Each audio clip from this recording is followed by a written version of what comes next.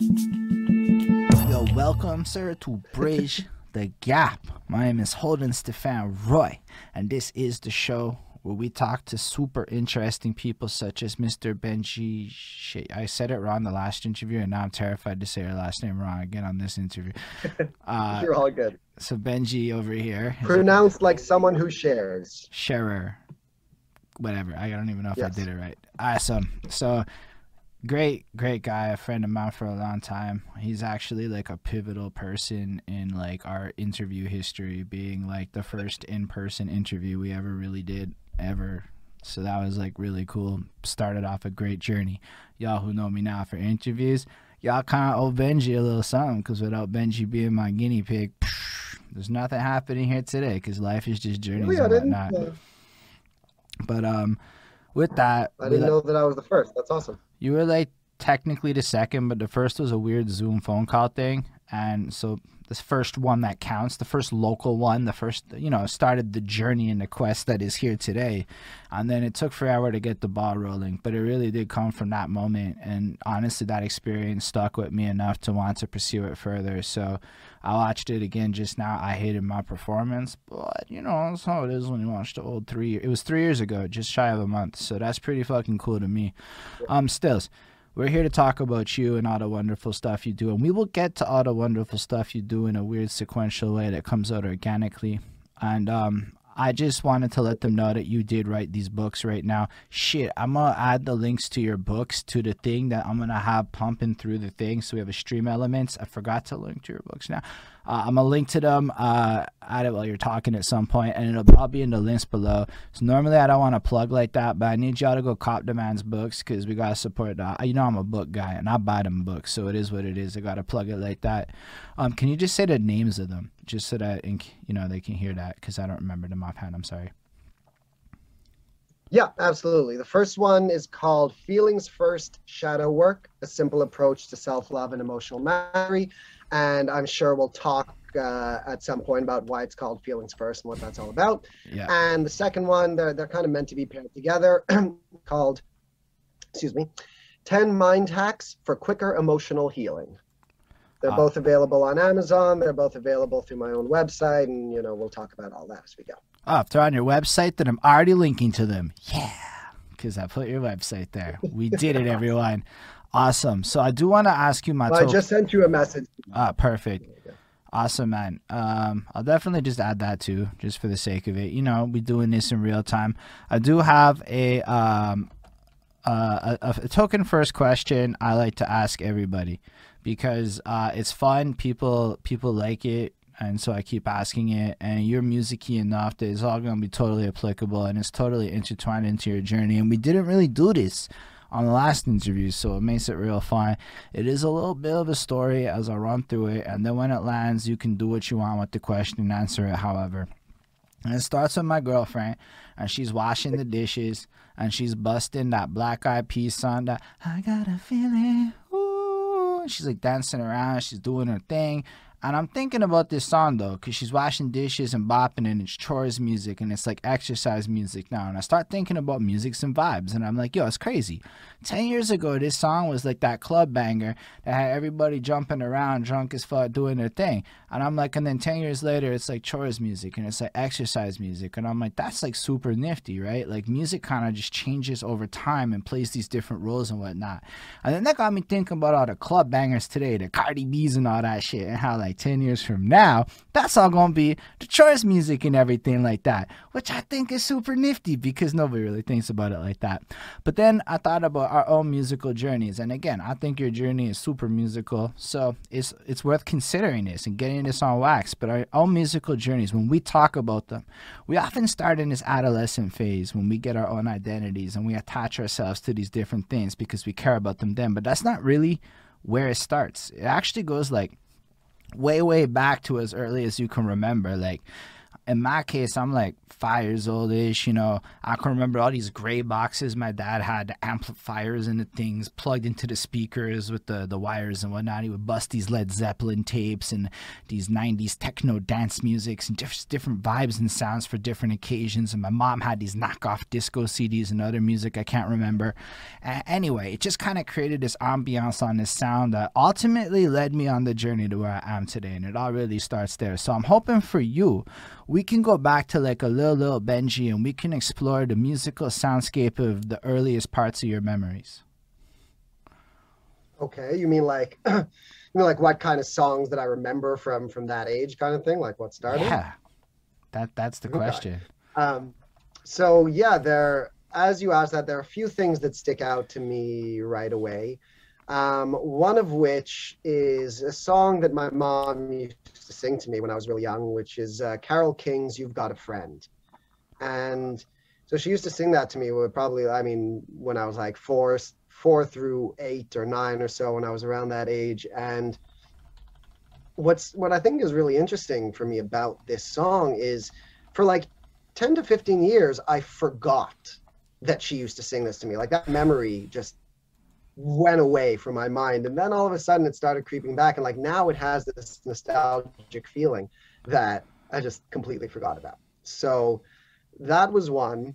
I remember like as a kid, I used to, you know, my dad never really played much music around the house. So a lot of my first exposure to a lot of music was a lot of what my mom was playing, which was a lot of actually Bette Midler at the time. And I also used to be really into musicals, like when I was a kid, until, you know, society started pushing that out of me, you know, like guys aren't meant to be into musicals kind of thing. So it had that aspect of it. So I was into a lot of that sort of like very grand vocals. So that's why I like Bette Midler and musicals really. So you were like actively like singing and dancing and all this when you were young, like really young? Like, I mean, I just assume with the musicals that you get a little into it. Well, yeah, and this is actually really interesting for what we might be talking about as we go forward, because we are going to be talking about, you know, emotional wounds that happened when we were a kid. And I think that for me, it started off with, yeah, with some of that stuff. Like I wanted to sing, I wanted to dance. And like I said, that wasn't looked at well for young boys kind of thing. So I had to push that part of me aside, and I learned not to. I don't know. No, but that's a side note. But yeah, so I was definitely into that. Yeah. So yeah, it's definitely, look, it's a super interesting point. I'm about the same age as you, so I know exactly what societal pressures you're talking about. But really, you turn into a guy that can bust out these Freddie Mercury styled fucking grandiose like things, right? And so what I've done this question a lot, and I've come to see that, yo, that like range of 5 years old-ish, yeah, kids be doing all kinds of wild stuff, from like, sometimes it's nothing, sometimes it's like they busting out Michael Jackson theater performances and stuff. So it's like, in general, it's cool just to go through this part of people's lives, because you know who cares? The fans of you. They all care about this shit, believe it or not. So that's why I asked this. And then I asked stuff like, were you a drawer back when you were little? Were you like busting little sketches and all this good stuff? Not really. I can't draw to save my life, and I never could. Remember when I was in elementary school, there was like this one character that I used to draw, and it was just the stupid, like he was called Birdman. It was just a bird superhero. He was a Birdman. That's dope. And I could only ever draw him in that one like superhero pose. You know, the superhero landing pose that all superheroes do in movies, like when they jump from a really high position and they land like their foot on the ground like that. Yeah. Their hand on the ground, their fist, yeah. So I used to draw Birdman like that, just all the time. That was it. And he looked terrible. His proportions were all wrong. So no, I can't draw for shit. Nah, but you can do all sorts of other great stuff. Still, fair enough. So what I like to ask next, just as we go through I'm not complaining. Nah, don't worry about it. Honestly, it's just fun. It's just like, people like to explore the youthful joys of our like talent explorations. A lot of people, I can't draw for shit neither, don't worry. Anyway. So when you were born in Montreal, right? I might be wrong about that, or am I wrong? Yeah. Okay. Yeah, Montreal. What part of Montreal did you grow up in when you was little? I grew up in TMR near the railroad tracks on Kenora. That is fresh. So then I ask, Yeah. basically, do you remember some of the earliest music that you found yourself getting attached to, usually around more that adolescent era, let's say as you start to find your identity a little bit? Do you remember any of the first songs you really got into? Yeah, absolutely. Well, for songs specifically, I don't know about that. I can remember the first few bands. Like I remember the first time my brother like brought home some CDs kind of thing. And you know, at Mm, that age, like he was just old enough that he was starting to get into music, and we were just at that age where you know CDs were just starting to become a thing. We were just like at home music was a little more common, a little easier to get. So he brought home, I think the two that really stick out in my mind are Offspring and Our Lady Peace. Those were two okay. that I got really into. And I think those were two of my first concerts as well.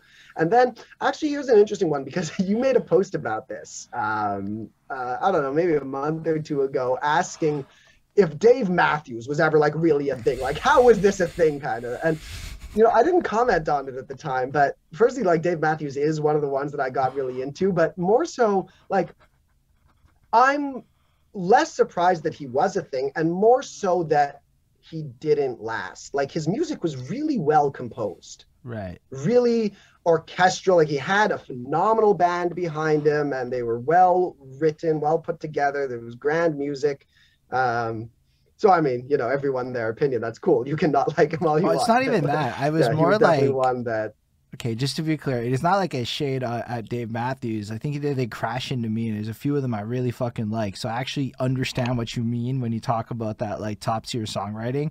It's just I sometimes have thoughts like, yo, remember when Dave Matthews existed? Like, you know, they were a thing, and now they're not a thing. What happened? You know, Yeah, like that's all that post yeah. was to me, and I just that one actually got like, yo, the randomest shit gets attention on Facebook is what I've learned this year.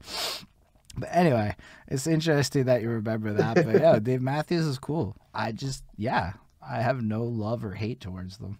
I'm very neutral. I like the few songs I know.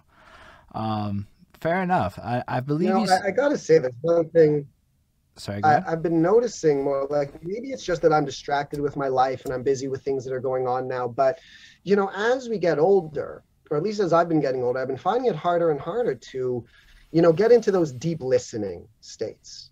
You know, back in the day where I would really just like put on an album and sit and do nothing but listen to that album. You know, especially with a lot of Dave Matthews. There was a lot of Pink Floyd that I used to do that with, just outlets, just like lots of stuff. And these days, you know, music tends to be something more that's like it's in the background while I'm doing other stuff, and that's Mm. something me to realize. So I The only hope thing I to can get like, back the only thing I can to recommend is listening. to like do it with walks. What else are you gonna do on a walk, right? You just throw on some project, go on like a hour long walk, and you can get lost in music like back in the day a little bit. Not sound like exactly the same, but that would be my best tip for that. But I relate heavy. Like I listen to albums like it's work half the time, right? Like it's like gotta review this, gotta pay attention, gotta say some clever Yeah. shit about that dude's lines or whatever, right? Like so it's like that, and I notice a lot. Like now I notice a lot. Like it's almost like the charm is less there. But then yo, I go outside again. I feel the sun or the bitter cold, depending on the month, and I just feel like I don't know, just not being in the right in the work environment because that's what it is, right? We work at our homes, so when we're not in that work environment, we get back into a different part of the brain. I think that allows the leisure parts to kick in a little better. Attach some exercise, you got positive endorphins flowing through you. Boom. That would be my like thoughts Yeah. on that one. Anyway, um, I don't know. I just you get my brain going, Benji. That's usually what happens when we talk. Yeah. So when you was like It's young, cool. It's great. so like when you was young though, you I believe you ended up getting into a band in high school. Is that something I recall you saying from the last interview, or is that like later on in life? Yeah, yeah, very briefly. I sang in a band. We performed three, maybe four shows. You know, two. One was a battle of the bands. Two were just you know like high school talent shows kind of thing. There might have been one other. And yeah, like I loved it. I don't know if I was very good. I know that we weren't very good. We were any typical like high school pseudo punk band, exactly as what like. Another really interesting thing is as I get older, I can identify and recognize like, oh, that's a high school band. Like it doesn't matter what genre they're playing. Like I can identify what sounds like a high school band, and we were most definitely like a high school band. Just the super simple kind of melodies and compositions, and just all straight, like using the same, I don't know, the same tricks that like every high school band from before has done, and playing it in just that sloppy kind of way that can only like sloppy, but what's the word I'm looking for? Enthusiastic. To be so bad and yet completely unable to tell how bad you are, that you can play in such a sloppy way with so much energy and with so much like confidence about it. So yeah, I think we were called Drop State. I don't exactly know where that came from. So basically, you guys did the show for a little bit, but were you also busting out some poetries at this time? What else is going on for a teenage Benji? What other artistic pursuits are you up to at this time? At around that age, I was actually into turntables for a while. So I was doing some scratching. I was actually like, if I look back on it, I think I was actually really good at scratching, but I was really bad at beat matching. I was never able to just quite learn that skill. Like I understood it. I knew exactly what I had to do, but I wasn't able to quite get that. So like, anyway, so that didn't last. But it was around probably how did you get into it though? Like what made you decide to go down that path though? It was actually a friend of my brother's who had turntables and was really into it. And this was a guy that like, I don't know why, I just sort of looked up to him. He had this energy or this aura about him that like some part of young me was like, I want to be that guy. And he had turntables and he was really into them. And it just kind of, it got my attention for a bit, especially when we're at that age and we're desperately trying to find our identity, and something about turntables just had that nostalgic feeling while also being, like culturally cool kind of thing with where we were at in our like collective cultural musical development at that stage. Like having turntables was like, it was young, it was cool, it was fashionable in the sense like it was a fringe thing, but like, hey, that's something that can be an identity for you. So I think it grabbed me like that. That's mad nifty. Did the same thing happen with what followed it? Like what? You said there was a band after that. I believe that's what you were saying, is following the turntables. There was a band, I believe, that followed. What followed after the turntables and Passion?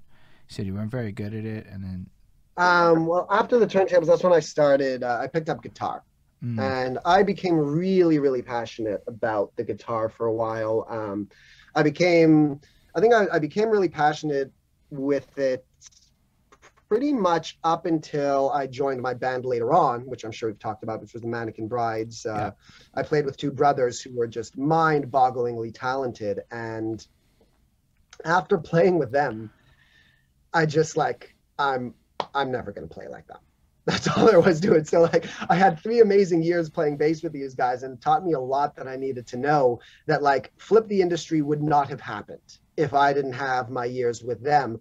But it also kind of killed my love for guitar and for bass and for other instruments, because I like, they were just so talented and it was so easy for them.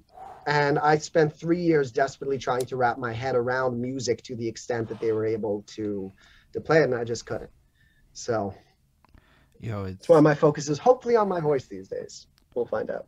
I really empathize so fucking heavy with that, because I played bass for a minute, and I had this epiphany of I will never ever be a good bassist compared to the way I can use my voice at that point in my life. I'm gonna be a rapper. And then I just stopped playing bass and hard pivoted into the rap world. But I was like dead set on being a bassist at like 21. until I realized what real musicians sounded like. And then you start watching like real guys on YouTube doing their thing, and you're like, oh, that's another tier. Not even it's got tier up from what you could achieve is what it feels like. So I relate heavy to that. And I like that because like it's just also like understanding your limitations within the context of your desires, because it wasn't just like I'm gonna give up on music, it's I'm gonna go work on my voice, you know, like it's understanding you're maybe not going to achieve your own goals within this realm because you've seen what's out there and how big the gap is. Those are actually like pretty powerful things to do within the world of like self-awareness, you know, just understanding what you're going for and where you fit into the relative pictures and shit. So I like that you said that a lot. Well, look, I also, you know, I'm never completely giving up kind of thing. And as I move forward with my life, with my career now, I very much do hope and plan to go back and study music a little bit more. You know, I've been thinking about this the last couple of days, last few weeks, whatever, and especially because you were mentioning before, you know, thinking about your goal 20 years down the line kind of thing.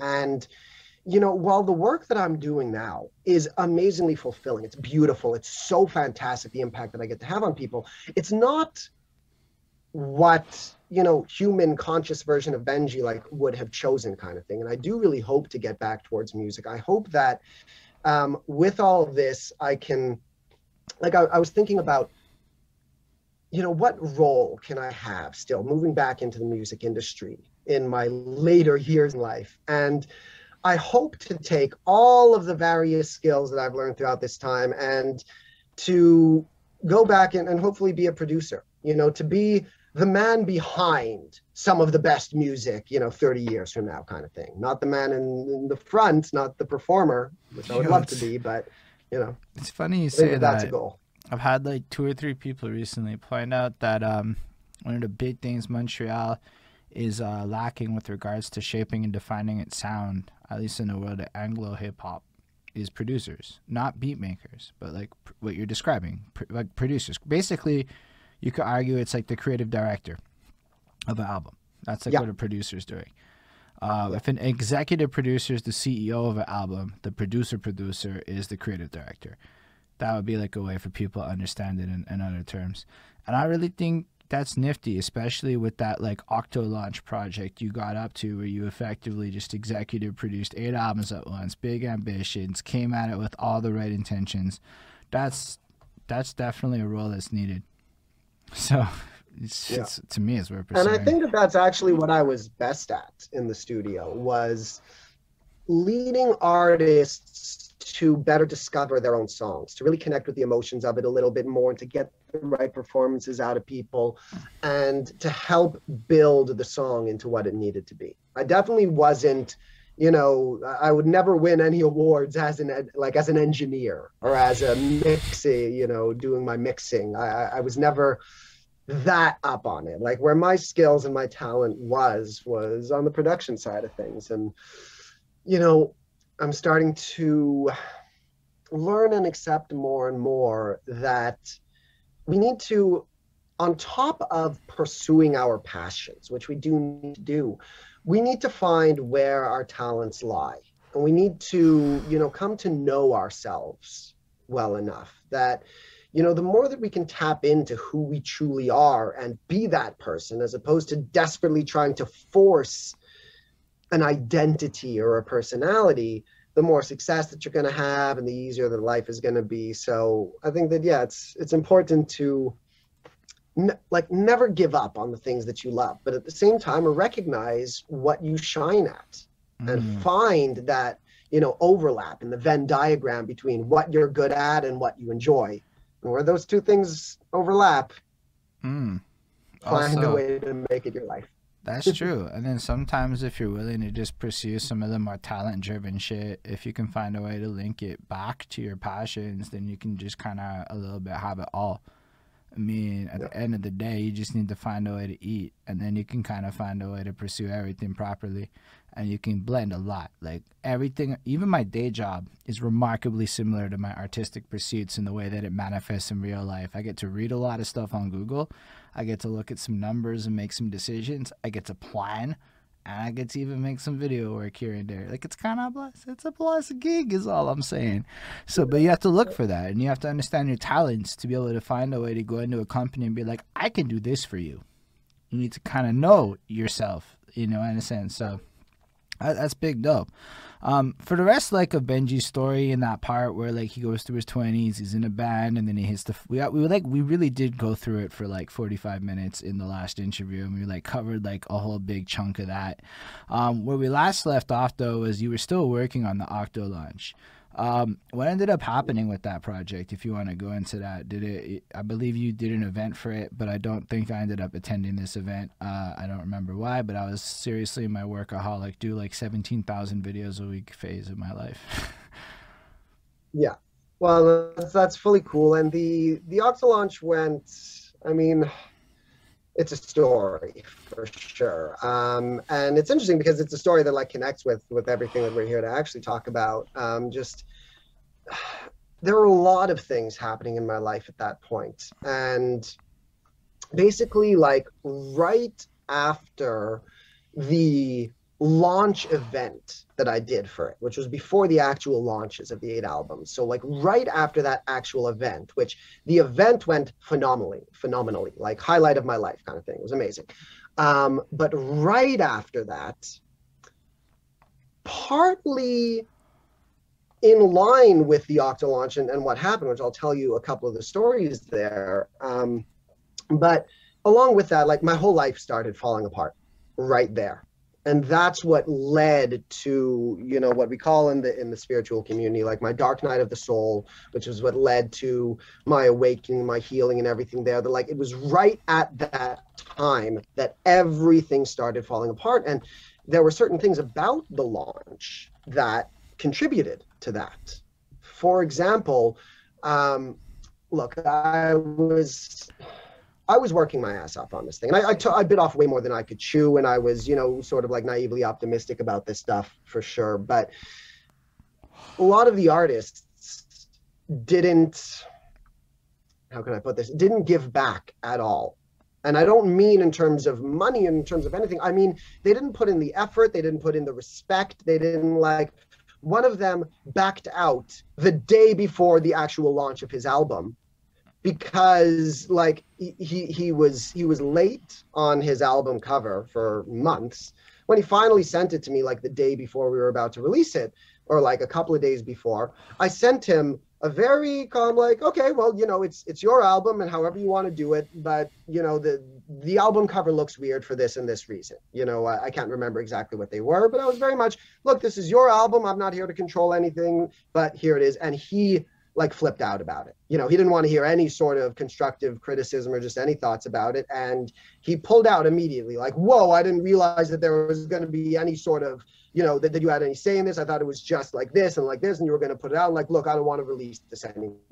Like, whoa, we've already done all the recording. We've done the production. I've done the mixing. I've done the mastering. Everything is here. And I told you, anyways, I'm getting sidetracked. Point being that, along with a lot of other people who, there's a whole other story here, a whole community of people who were mistreating me at the time, who were gaslighting me, who were making me feel like a terrible person for doing nothing but giving them love and giving them care kind of thing. And the way that all of these people were sort of treating me at the time sent me into this vicious shame cycle and spiral where, like I said, I was being made to feel like a bad person for trying to help people. Like this guy, like I recorded your songs for you for free. I wanted like barely anything from you, and we're splitting this stuff. I recorded it, I produced it, I mixed it, I mastered it. I was patient to you for months while you were late and going on about this stuff. And now all of a sudden, like that, and you're turning it around on me and making it like, wow, I did something wrong kind of thing. And even when I told that story to my mom, for example, at the time, even her reaction was like, well, what did you do wrong kind of thing? You know, no one was there to support the project. No one was there to support me. I was being gaslighted. You know, that's the most straightforward term. Right. I'm gonna just ask this because one of the things we do when I talk to New York people is when we Montrealers don't know what the fuck they're talking about. I'm like, bro, what does that even mean? Just for like the sake of it, what does gaslighting mean? So gaslighting it's a form of emotional abuse where you basically turn everything around onto this person. Like it's the way that I can best describe it is, or at least the feeling of it. It's like putting a sane person into an insane asylum and treating them as if they are insane. Okay. And if you treat a sane person like they are insane for long enough, you start getting paranoid. You start freaking out. You start questioning your own sanity, your own reality. Like, is it me or is it them? You know, like I said, for these people, that this whole community of people that like, and it was the burlesque community that I was a part of at the time. Okay. Let's And just not name anyone. So I'm not going to name anyone in particular, but like it was that community that they were, like I said, I was doing nothing but being kind and being loving and being whatever. And for some reason, like, you know, my energy, my attitude, it irked them. Like we weren't quite a match for whatever reason. I felt like this was the first place in my life that felt like home. And for whatever reason, they didn't quite feel the same way. But no one was willing to say that. No one was willing to like be honest about anything. So every, you know, kind statement that I would make to someone that wasn't willing to be honest, kind of thing, they would turn it around back on me. I was doing that. Like I would show up, I would show up at my job and be nothing but kind, loving. And every time I would try and be loving, they would push me away even more. And because they pushed me away more, I would then feel as if, well, what am I doing wrong? So I would be even more loving, even more kind. I would be even more outreaching. I would desperately seek their approval more and more. The more that I sought it, the more that they pushed me away, which made me seek it even more because I didn't understand what was going on. I allowed them to convince me that there was something wrong with being kind, with being loving, with being me, you know? And so gaslighting is about turning everything onto, like, it's an example of it is like, you know, when you might, you know, say something insulting or say something harsh and then try and convince the person that you never said it. That kind of thing happened to me a lot. Like they would say really nasty, really hurtful things to me. And then when I would maturely and patiently confront them about it, they're like, no, I never said that. What are you talking about? Like, and now you start questioning yourself. Am I like, did this actually happen? Am I seeing things the right way and whatever? And it creates this cycle. The same way that if you take a sane person and put them into an insane asylum and treat them that way, you put on the straitjacket and put them in a padded wall. And every time they try and express themselves calmly to you, you react back as if they're insane. It creates this cycle where by the end of it, I really was acting weird. I was acting desperate. I was acting strange, but none of them were able to realize and accept that like they were the ones that put that cycle into place, and neither did I.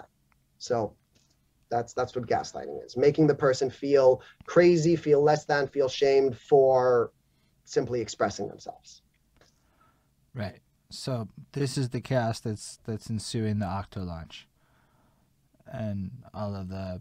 Well, that was at the same, like I'd say half of the artists of the Octo launch were beautiful, amazing people that I still love. Right. You know, I'm not necessarily in contact with them, but they're amazing. And then there was the other half who, you know, who didn't put in their share. And then with everything that was going on with that burlesque community and with some other stuff in my life and with just, you know, just this general awakening that I was going through that I didn't yet understand that I was going through, everything started falling apart. So the Octo launch, we released, I think, 6 of them. 2 of them never got released. And that was almost, that was some of the last stuff that got done at Flip. Yeah, I did always wonder what happened to Flip, but in general, I do appreciate what you're describing, and I mean this with a 0% shade to anybody that I've talked to on this podcast, but you'd be surprised or not at how little people have shared their like clips or anything. Just a little sharesy poo. Just that, hey, I was in this thing. Now a lot of people have done it, but I was surprised at how small the percentage of people who do it who doesn't do it is. And I don't know. And then I questioned myself, am I even like supporting enough? And it gets into this weird cycle of how do you support and all of this other shit. But like, I feel like if you're involved in this project where it's like a 50-50, at the very least, the idea is you're going to do a little bit of the hustle work on your end. But I have noticed that artists aren't always willing to necessarily go do hustle work, just in the general spectrum of everyone I talk to. I was expecting, like, I'm talking about the bare minimum. Like, one of them, for example, made one post on Facebook when the album came out. That's it. I had put the show together. I was doing promotions for months and months, and you know, before and after, and doing so much, and like, and had to ask her like 10 times, hey, can you make a post about your album? Because like, she was a beautiful artist. She was a harp player, and she was doing a lot of amazing stuff, and she was doing shows and doing it. Like, there were people who wanted the album. If only you would tell them that it exists. Right. And then making me feel like an asshole for asking her, like, hey, would you mind, you know, making a post about this album that we made and produced together? And she would get back to me like, look, Benji, you know, you've got to lay off a bit. I'm busy. I'm doing this. I'm doing that. That's the kind of gaslighting thing. Like, I was perfectly reasonable, and I was being overly like, Shaw, like, can you please make a post about this album kind of thing? I know we made it together. Like, no, I should, this is a, you know, a business, and I should be able to say like, hey, you know, you should be able to post this stuff. But I would ask that kind of stuff like, hey, do you mind kind of doing your part, the bare minimum of like letting people know that you have an album for sale? It's like, Benji, look, I've been really busy. Stop asking. Like, whoa. So anyways. I'd be mad frustrated if I was you. Like, look, I'm actually not that frustrated that people don't push an interview. Let's be real. Y'all probably have songs to push. Monetized. My interview not monetized. I respect that. But back to what I was just saying there, that shit's monetized. Why would you not push a monetized piece of content you created? That's the weirdest thing I ever done heard. Anyway, I don't understand, but I also kind of understand, and it's a big complicated subject. On top, yo, shout out Lamef with the raid. That's the beauty of Twitch, is this raiding business. Whew, that's so cool. Yeah, that just means Buddy was live, and then he arrived with his whole posse of people, and now there's 6 more people that just showed up to like join the party kind of thing. Twitch is the bomb diggity. Gaming Twitch is weird, and I know that gaming Twitch has its reputation, but music Twitch, I love music Twitch. I've never had a bad experience on music Twitch. Okay, I had a couple little trolls here, but like 99% of my streaming time on music/interview Twitch is great. What's up, Q the man 420? Life is good. We just talking to Benji, a wonderful dude. He lives in the studio. He wrote a book. He's a coach. He's a jack of all brilliance. One of the smartest people I sincerely have talked to throughout the thing. Plus, the guy, he knows me back in the day a little bit. So you got to see some of the inception. We used to like sit there and talk SEO, and like nobody wants to sit there and talk SEO, but Benji does. So I don't know. I have great experiences with Benji. Passionate guy. Fucking good times. But let's go back to you. So you have this whole situation. We can establish that artists aren't always down to put the work in. Let's say it's a global problem. We're working on it. Just one last thought. Part of being independent means that you are also your own PR, your own marketing, your own sales. You're not just artists now. If you really don't want to do the work, go get signed, because that's what happens when you get signed, is they do the work for you. Just wanted to leave it at that. Anyway, I'm just saying, I'm with you. Actually, when you empathize, like I was like, yeah, no, I'd be mad if I was Benji in that set of circumstances. I'd be royally mad, especially because I watched your passion going into that project and the amount of your soul that you put into it. Anyhow, so at this point you mentioned the awakening, and that's where it gets really good. And yo, Lamef and everybody, Benji's story, I read his book, my God, and I'm like, every rapper I know needs to read this book. So I'm just saying, it's got some good content to come. So what happens to really get to this awakening? Like, yeah, that's where we last were. You said you had an awakening, or you were in the middle of an awakening and you didn't really understand it. Everything is falling apart, and that's about where we left off with your story. Yeah. Well, I mean, like we're talking about this so vaguely, so sort of generally, like it's hard for me to know exactly where to go from there. But yeah, it was at that time. So that whole thing sent me into this spiral, this cycle where just everything in my life started falling apart bit by bit, and there was, I mean, so many things happening. But it got to the point where I couldn't do anything. I couldn't focus on anything. Like I still had the studio, but I found that every recording session I was in, I was just there like tapping my leg, and I couldn't focus and I couldn't pay attention. I wasn't enjoying anything anymore. I yeah, I had a venue that they stopped working, and then I couldn't work or perform at the burlesque thing anymore. And there was this girl that I fell in love with that, everything got fucked up there. And so everything just started spiraling out of control. And it's really, since we're talking about the awakening, like I said, we're talking about this so generally, it's hard for me to know where my end point is, and like what we're really talking about here. But Honestly, we're talking about your journey and how it, because your journey is what leads to everything that happens. So it's more like you and what you feel are the significant things to share. I don't have an angle. I know you wrote a book. I know what's in that one book. And if you watch any of my interviews, it's the same flow. This is your story. And then you choose the significant parts to fill in. You obviously understand that you can market the shit out of your book depending on how you spin your story. But it's up to you to really pursue what the significant things are. I'm not trying to put you on blast. I'm not trying to expose any of the uncomfortables. It's just, yeah, you. No, what I meant, no, it's not about, I'm not ashamed to share anything. What I guess I'm saying is like more specific questions would help me know what to say a little bit more, as opposed to me trying to figure out all How of the did you various get elements. to an awakening? Like, how does one land on an awakening? I mean, you say you have one. What does an awakening even mean? So you're just in Okay, the so pits of not working, an awakening happens. What fills in that gap?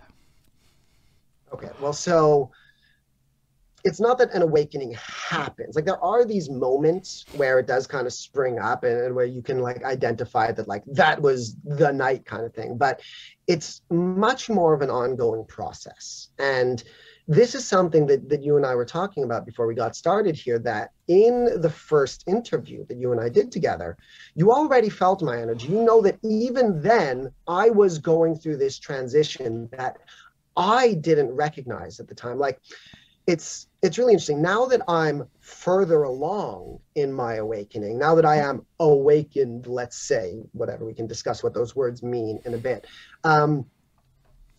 You might notice that my energy is actually much more calm than it was before. Like I used to talk much more in this spiritual sense at times, and now even when I'm talking about things that are in the slightest spiritual, I can talk about it from a very straightforward, very, calm, I'm present, grounded point of view.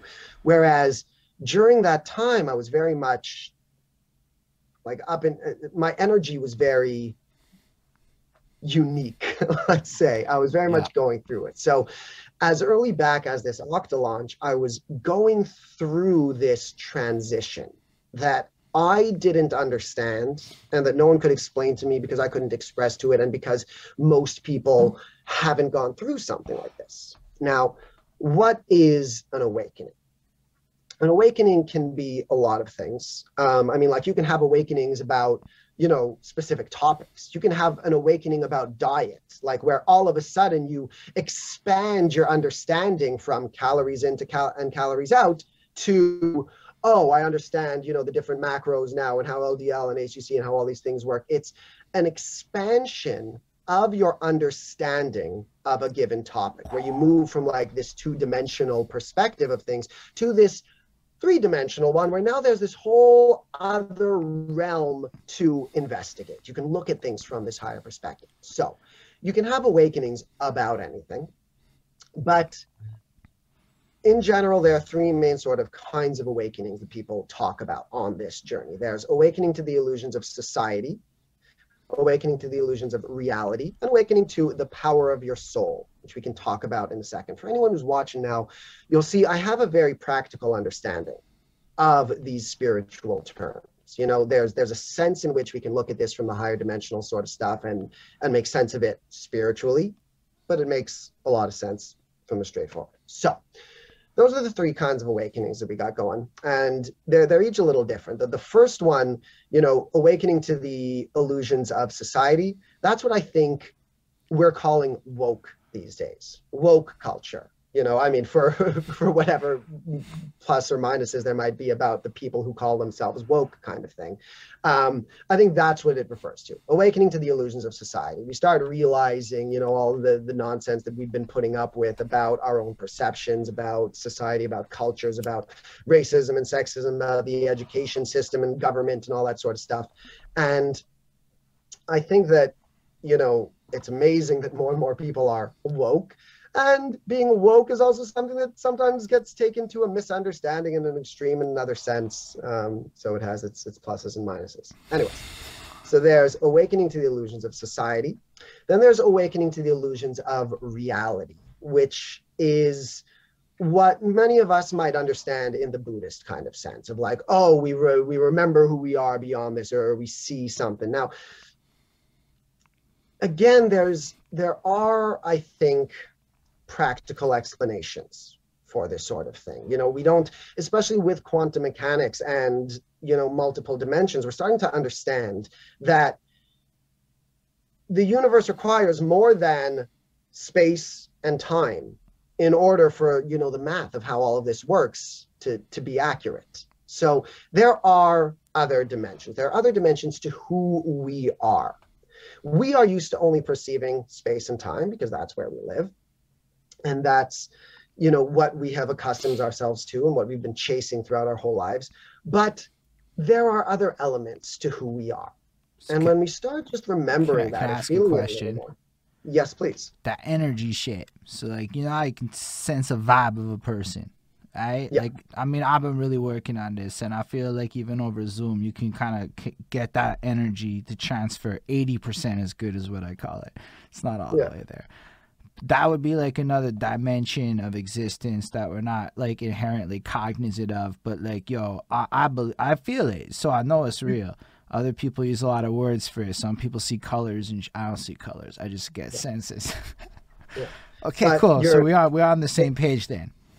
You're absolutely right. That's the perfect, like, energy is a dimension, and it's something that, as you go through in a way, like you said, some people actually see colors. Some people can actually see energy, which is hard for, like, you have to understand that it's really interesting because everything that we're talking about here today and everything that, like, I'm going to say to you today, if you had said this to me 5 years ago, I would have rolled my eyes at you and I would have walked out the door.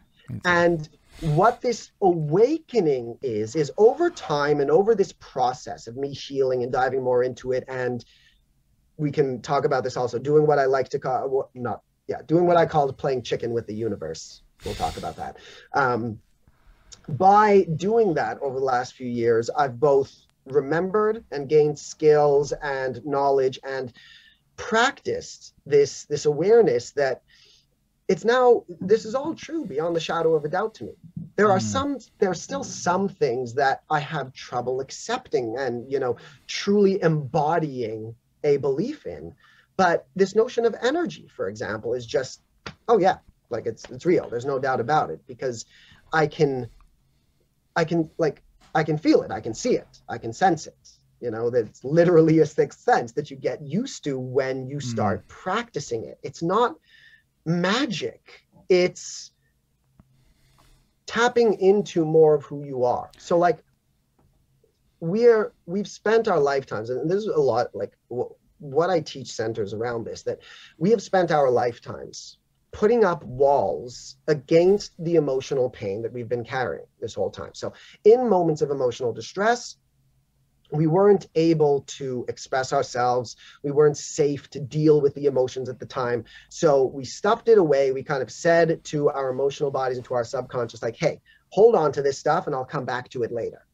But we never came back to it later. So all of that stuff is still stuck inside of us. And we have done such a good job of putting up walls around our pain that we have become more and more disconnected from our feelings. And what this sixth sense is, if you want to put it like that, is just tapping into your feelings again. You know, they're the five senses that we all know we have: sight and sound and touch and smell and taste. But emotion is another sense that we have. We just haven't wrapped our heads around the fact that it's equally a sense like the rest of them. And energy is another sense that we have. We just never taught ourselves how to feel it. You know, it's super important, especially in like art line. You know, there's some people whose energies, I love them. I just want to fuck with them. I want to make music with them and shit. Just like on our first chat. Like, and then some people, is more often than not, they don't like me because I get it. I get it, everyone. I have an attitude. But like, some people love it, some people hate it. And I find that the more in touch I am with accepting this kind of stuff, and I try to be perceptive to the different auras or whatever that people put out into the world, it's almost like you can figure out who your peoples are, and you can figure out who your peoples aren't. You can almost sense who's being disingenuous and who's being fake, and you can kind of just get comfortable because, yo, maybe you want to be fake with fake people. That could be your jam. That's not my jam that well because I'm bad at it, but like I get it. And that's like what I call middle class normative behavior, and a lot of people want that shit. It's not my cup of tea, but it was like, that's where I ended up on that. And then I realized, yo, there's something to it. And if you really get used to it, you can kind of sense things, you know, like, I don't know how else to, like, you're using better words, but it's a really useful way of like finding your team. Yeah, and that's like a practical reason, you know, to care. Yeah. Like that there is a much more subtle dimension of what's going on. Like you can feel the energy and the tone of people's words even when they don't mean to express it.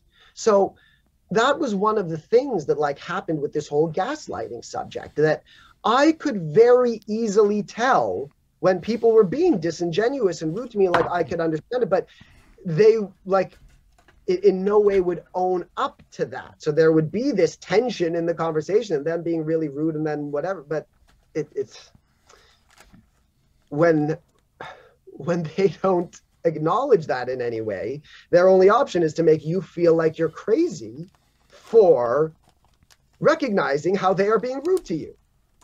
Anyway, so yes, there's a lot that you can you can sense about a person, about their tone, about like one thing that I recognized early on while I was going through my awakening, for example, is that there's a lot that you can tell about someone by the way that they walk.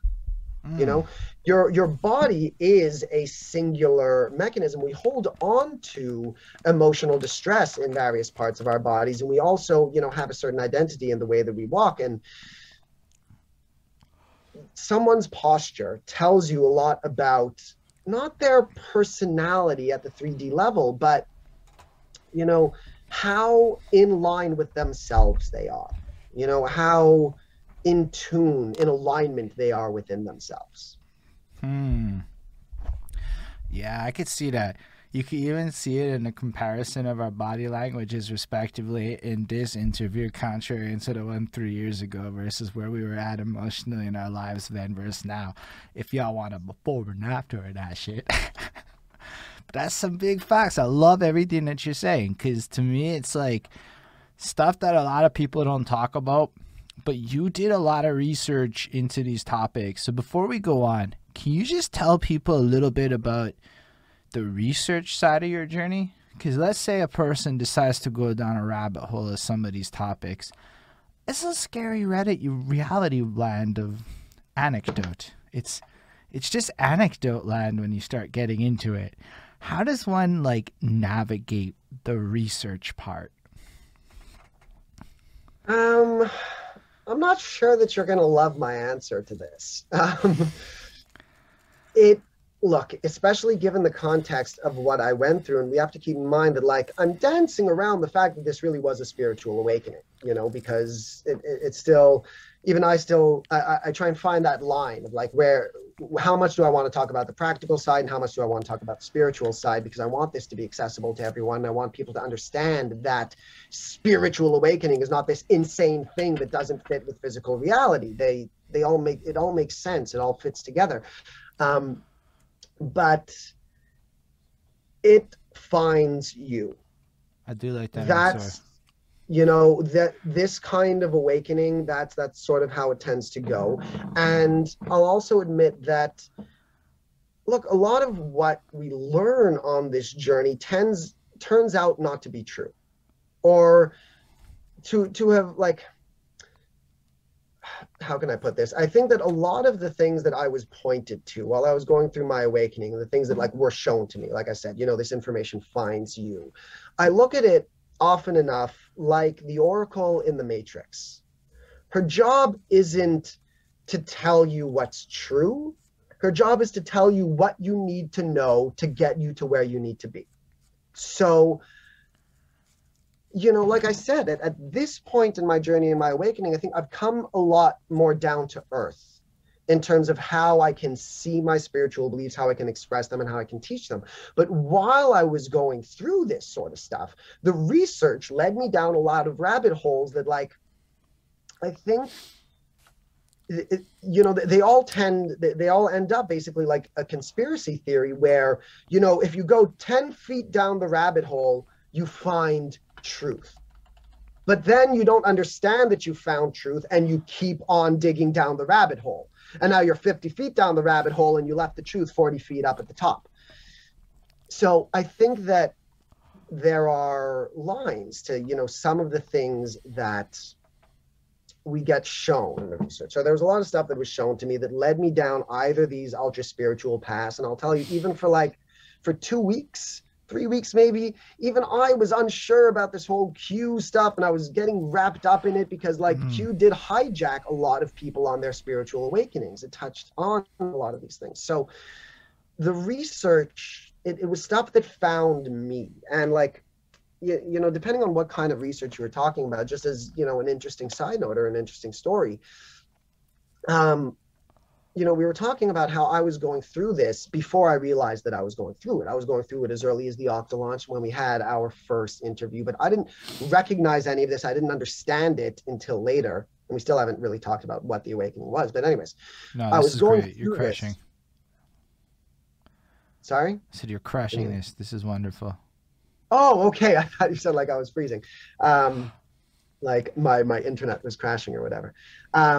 So I was going through it for quite a while and didn't understand. And I remember the first time that I actually went online and typed in symptoms of spiritual awakening. And I was, firstly at the time, just mind blown to find out that, like, oh, there are plenty, like countless websites saying this. And so I clicked on, some of them, and I was reading them going like, oh my God, that is exactly what is happening. And things started making sense from there, but it took a while for me to understand what was happening. And to circle back around, to what is awakening, because I didn't even Can I just pause? finish. To answer the research question, if I understand correctly, is it's a terrible clusterfuck, but go do it and you'll find your answer. Yes, that's not really what I was saying. What I was saying is it happens when you're ready for it. Okay, like, that's fair. You can't force it. Like, I've been looking for answers my whole life, but I couldn't see or understand the answers until it happened in my brain. There's a switch that flipped, which, by the way, it applies to me with music also. When we were talking before about, played with these guys for a while and they were so mind-blowingly talented and I couldn't wrap my head around it. I have this blockage about music theory. Now, like, maybe I could have spent more time on it. I haven't spent as much as I could, but, like, I found I was never able to really wrap my head around it, except for like 2 or 3 brief periods in my life where all of a sudden, oh my God, I understood it. I could see it. I could see the connection between the notes and between the chords, and I understood how everything was fitting together for one brief moment in time. And then it kind of like faded away. And that's kind of what this stuff is, that, like, until your brain is ready for it, so the research in a sense gives you enough ways to kind of come at you to allow yourself to, like, kind of lube up and be ready for it in a sense, and then you get the message when the time is ready? Well, it's kind of like the information, part of what awakening is, you start realizing that like these things and these answers, they've been in front of you the whole time. As we said before, awakening is moving from 2D to 3D. It's actually 3D to 5D, but like whatever, we're not going to get into that for now. It's an expansion of your perspective on a particular notion. So you can, like, all of the things that you need to know, it's kind of like you've already been told them. You just weren't ready to understand them yet. You couldn't see, like, there's a reason why cliched wisdom becomes cliched, because it is all the information that we need to know about life, kind of thing. But you can hear these cliched statements 1,000 times, and it's only in that one moment when like something happens to you in your life. Does that old saying, oh my God, I get what they mean now. Or it's kind of like you can hear 1,000,000 songs about love, but you'll never understand it until it happens to you. And like, then all of it, I don't know if you've ever quite felt that strong, passionate, intense love, or like in that moment, every song on the radio is about that person. Every story that you read is about that person. Absolutely everything in your life is about that person. You can't escape it. And then all of a sudden, all of those lyrics from the 50s and 60s and 70s start making sense. You're like, oh my God, that's exactly what it is. So you've heard these things 1,000,000 times before. But when your mind is ready to open up to it, these things will start clicking and you'll actually start following it. But that's when we get a little messed up, because these things that used to sound like conspiracy theories start making a little bit of sense to us, but we haven't learned how to rein it all in yet. It's like if you recognize at one moment that like everything you once knew is a lie, now there are no rules on your perspective. So there are no limits to what you're now willing to accept as a new reality and what you're trying to cling on to. And it leads to this very weird period in your awakening where, yeah, you lose touch with reality. And that is when a lot of this transformation starts happening. People tend to lose a lot of friends, and they lose their jobs, and they lose whatever, because awakening, as it turns out, is a real thing. Like I said, I looked it up and found symptoms of spiritual awakening. And, the way that I started doing this coaching and this work more and more is because I was expressing my viewpoint and my wisdom and my knowledge about my own journey, and started seeing very clearly how, like, oh my God, there are millions of people going through this, and no one knows how to talk about it. Because there is a big problem. Like, as I'm doing my best to walk the line here between the practical and the spiritual, there are very few people that can do that out there. So there are these spiritual teachers who often don't offer people any practical guidance, or as enough practical guidance to help them move from their old perspectives to this higher view of reality, which is why people like me, for example, took so long to wake up. I was very resistant to spiritual language and spiritual talk for most of my life, because I saw that most spiritual people didn't understand even what they were saying. No, but even to just to add to that, if you go back to what you were describing earlier with the cultural forces that discourage you from dancing, I know in my life I had cultural forces that were discouraging me away from a lot of this spiritual language. Like, I remember dating this girl 12, 13 years ago even, and she was telling me about energies, and she had this crazy story where one time she said, it was the middle of the night, told me how she could tell her something was wrong with her brother's lung. And I thought she was like, whatever. Turned out something was wrong with some water in the lung, I don't know, some crap like that, but it was real. And I'm like, that stuck with me, right? Like, I mean, I didn't really believe it then, because you're still like in this, like, 2005-ish, 12-ish, whatever, back in the day times, I don't remember when. And culture was definitely not like accepting of it. Everything down to the movies. Like, didn't what's his name? Never mind. I can't remember his name. Culture was not on board with this shit. And then all of a sudden it just like flipped.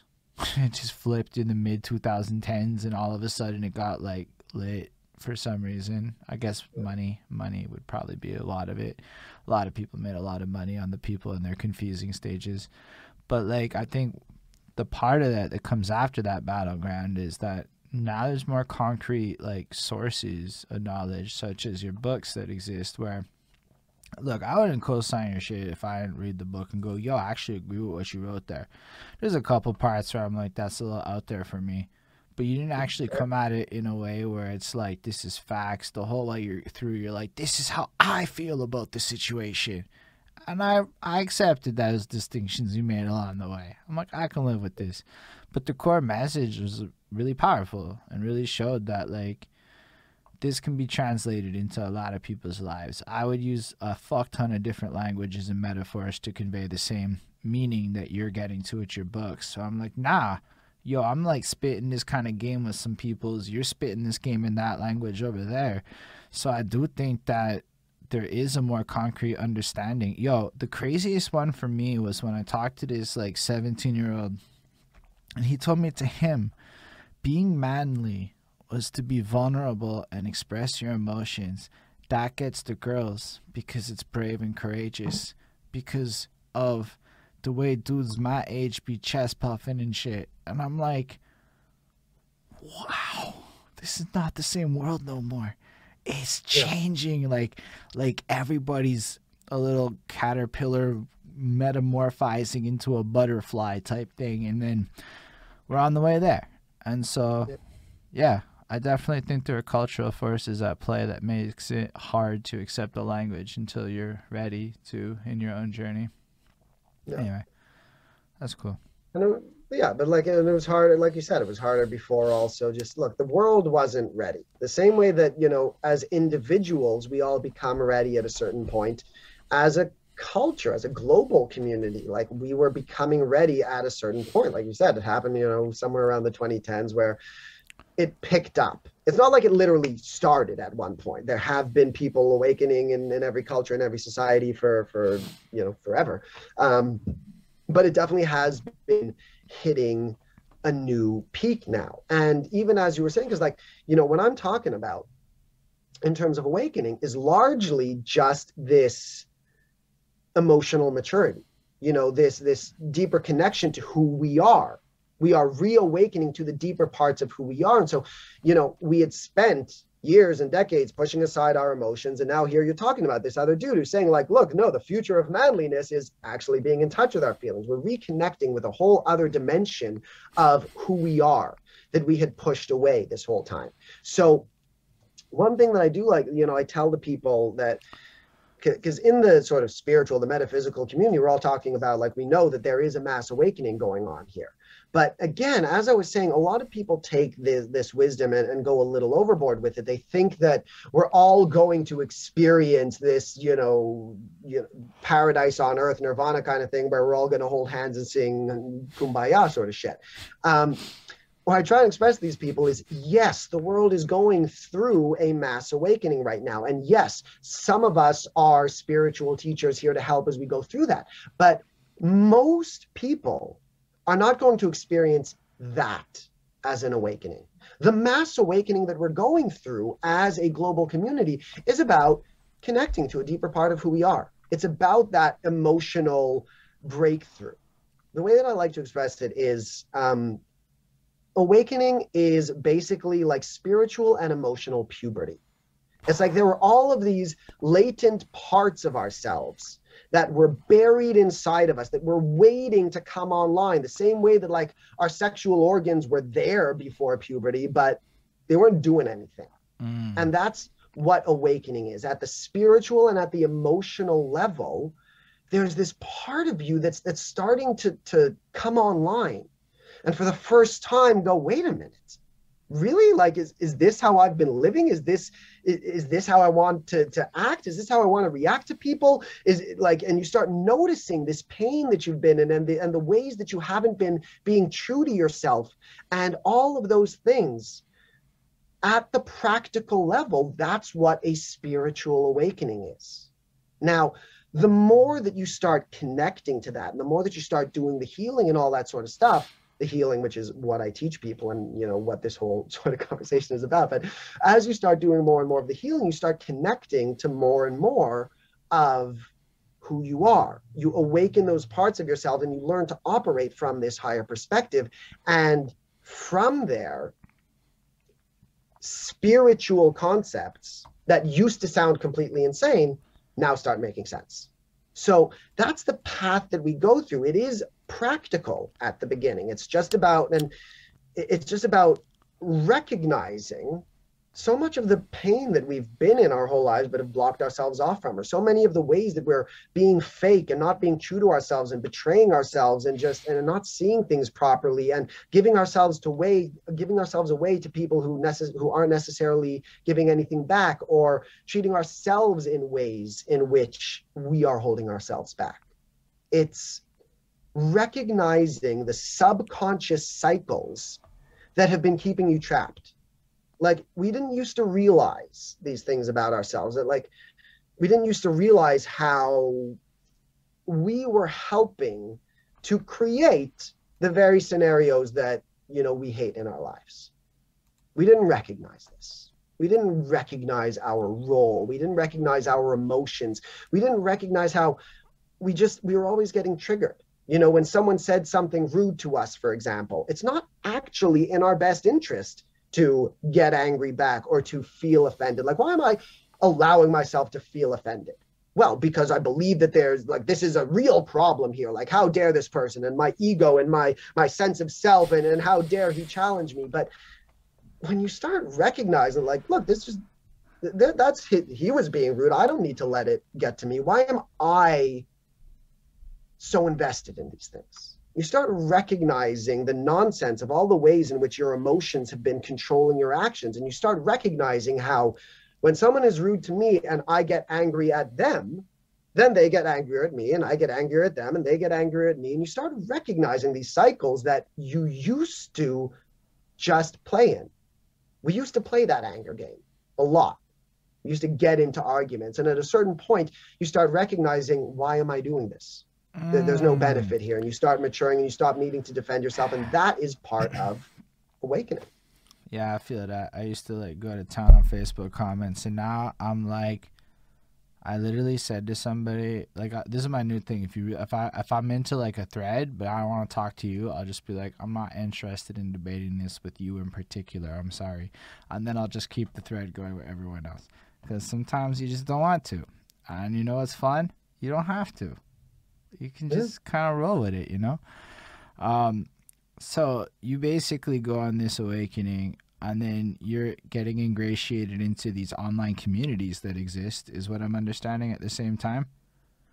Yeah, I mean, I was looking for answers for one thing, and once I found, like I said, these things kind of find you, and I just kind of kept on going wherever I was being led at the time. And this is what I was saying earlier, which I saw you smirk at. So like I was basically, this whole awakening process was a process of me playing chicken with the universe.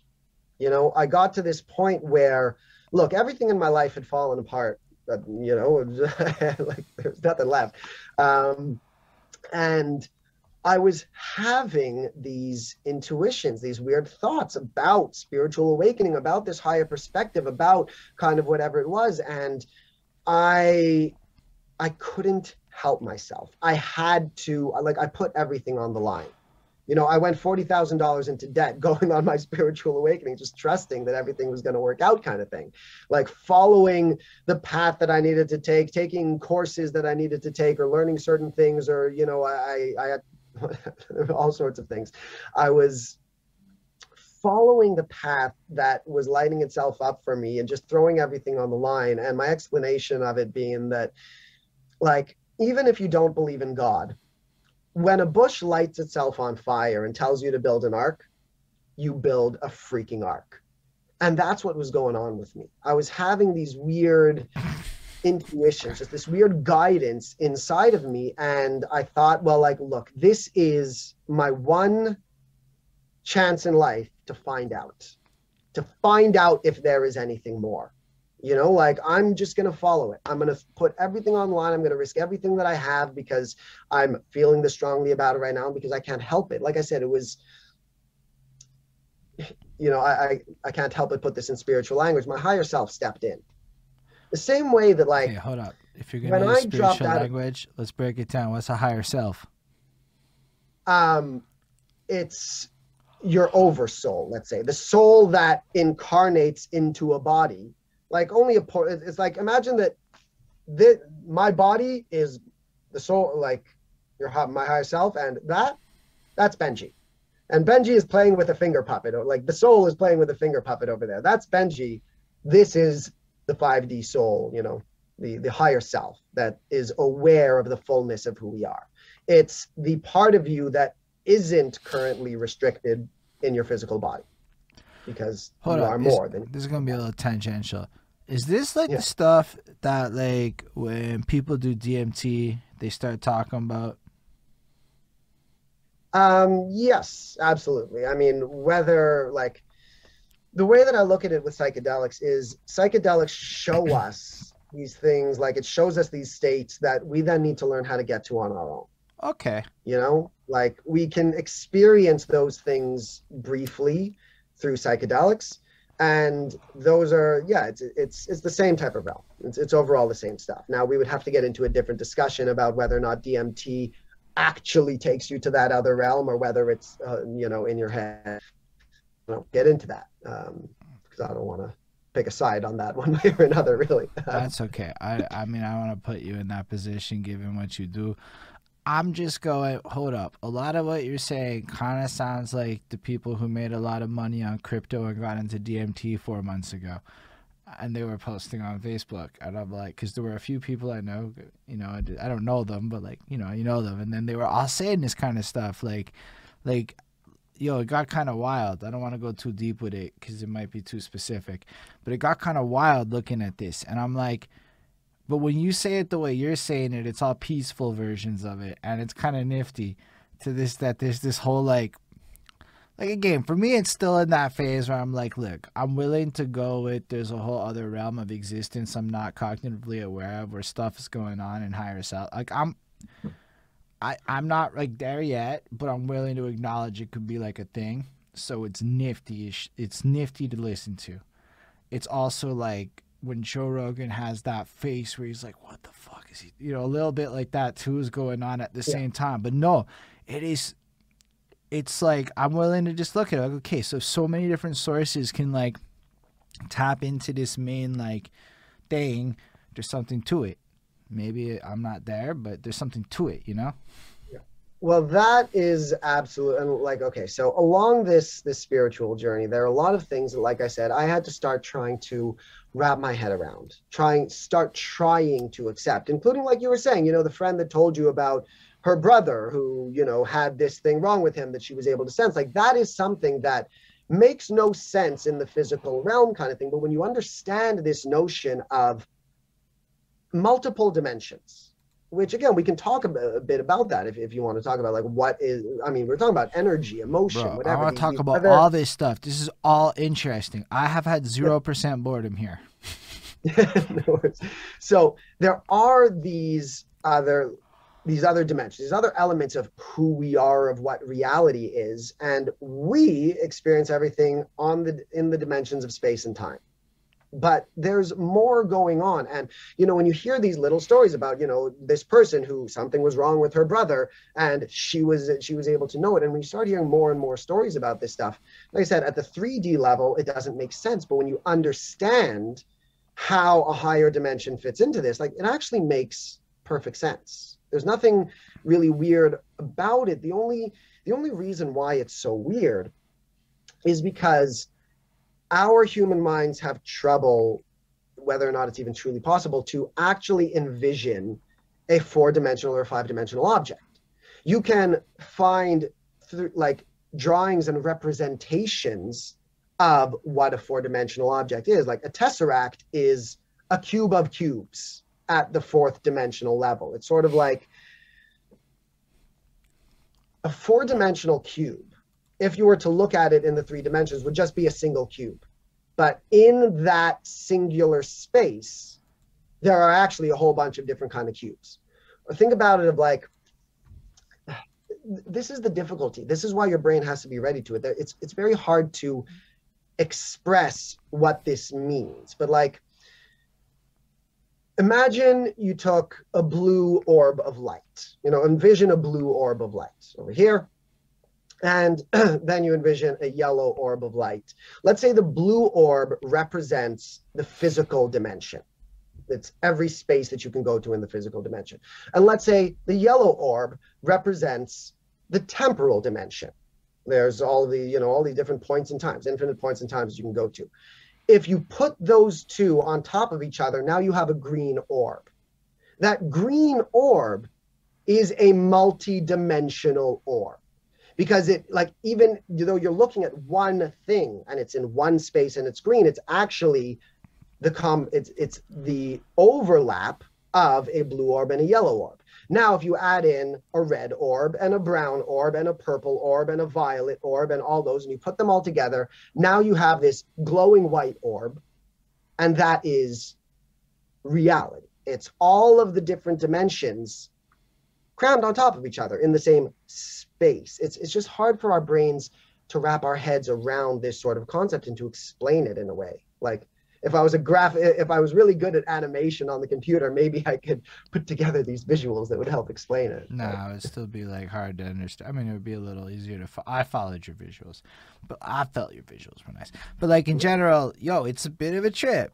I liked a lot of Star Trek. A little easier for me to get on board with this shit. You already go through multiverses and space-time continuums and shits. You get used to the idea.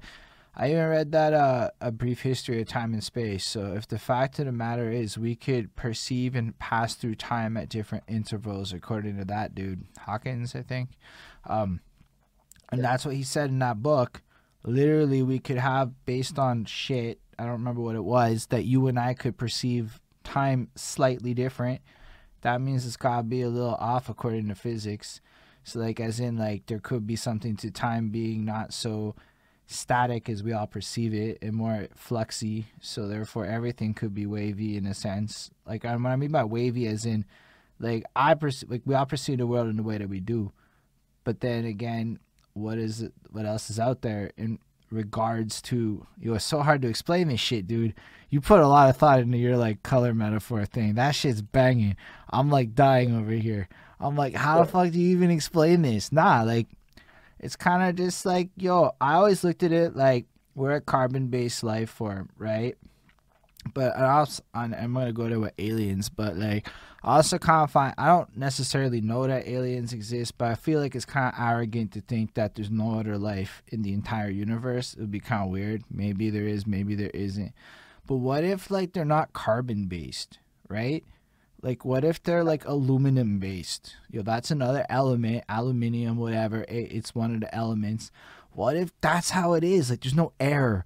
They like fucking, I do these like thought experiments sometimes where I imagine this shit because I'm fascinated. I don't remember what sci-fi put that crap in my head, but it's kind of like that. Like, we just understand the world as we perceive it. And then all of a sudden we could find out that like we're not even carbon based. We were just wrong. Because all science is hypotheses that are unproven.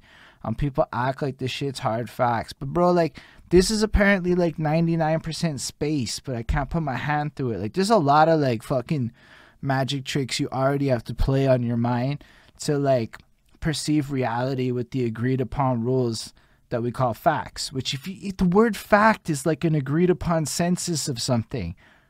So, we all like throw facts around like they're hard, but it's still democratic.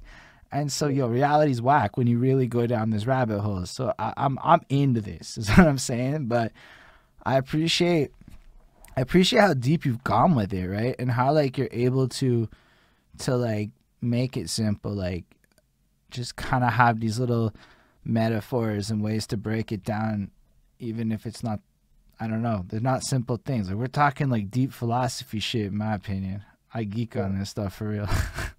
I did always say, like, that's the gift that I have. It's not necessarily the wisdom or the knowledge. It's the gift of translation. I can express things now. But like, so you were saying a moment ago, what if aliens are, they're not carbon based? I'll do you one better. What if they are not physical? We're talking about multiple dimensions here. This is the whole point. And this is, in fact, kind of what I believe, that, like, whatever we might want to call aliens are a thing. Like, we're always looking for things in the physical realm. We can't understand something that, like, you and I, our consciousness is focused on the physical world in front of us. But we were just talking about how there's also energy, there's also emotion, there's also electricity, there's also whatever. Who's to say that consciousness needs to be restricted into a body of the physical world? There can be energy bodies, electrical bodies. There might be other forms of consciousness and being. And we need to expand our understanding of how this all works. Like, this is, again, what the awakening is all about. Is starting to recognize that, like, oh, right, until recently, we had been restricting our consciousness to the perspective of space. That's it. We were only looking at space. That's fair. And then Bonnie just brought up a great point in the comments. We could be minuscule compared to, like, we could be like the ants. Yeah. In this, solar system could be an atom for sure. Woo, it's really a trip to, like, your mind just goes down this, like, crazy set of boundaries. So I guess that's where people like Benji come in. You having a hard time with it? Coach Man's over there. Don't come to me, my guy. I don't know if I have the fortitude to be a coach person for that type of shit. But that's why Benji's here. He is a specialist at this type of shit. And, like, honestly, look at how much he knows on it. I'm really impressed. Like, honestly, I'm impressed by, like, how deep it goes. Like, there was a little part of me that was like, nah, he's gonna go off on this word, and I'm gonna be like, no. But you kept it, like, really interesting, but also, like, nah. I want to know more about the I want to know 5D now. I watch y'all use 5D for like a million fucking years. And I'm like, what the fuck does that mean? Like, what is the 4 and the 5Ds then? Okay. So space actually is the first three dimensions, the 3 dimensions of space, which I think that a lot of these are misnomers a little bit, which you might come to understand. So there's space, which is 3 dimensions.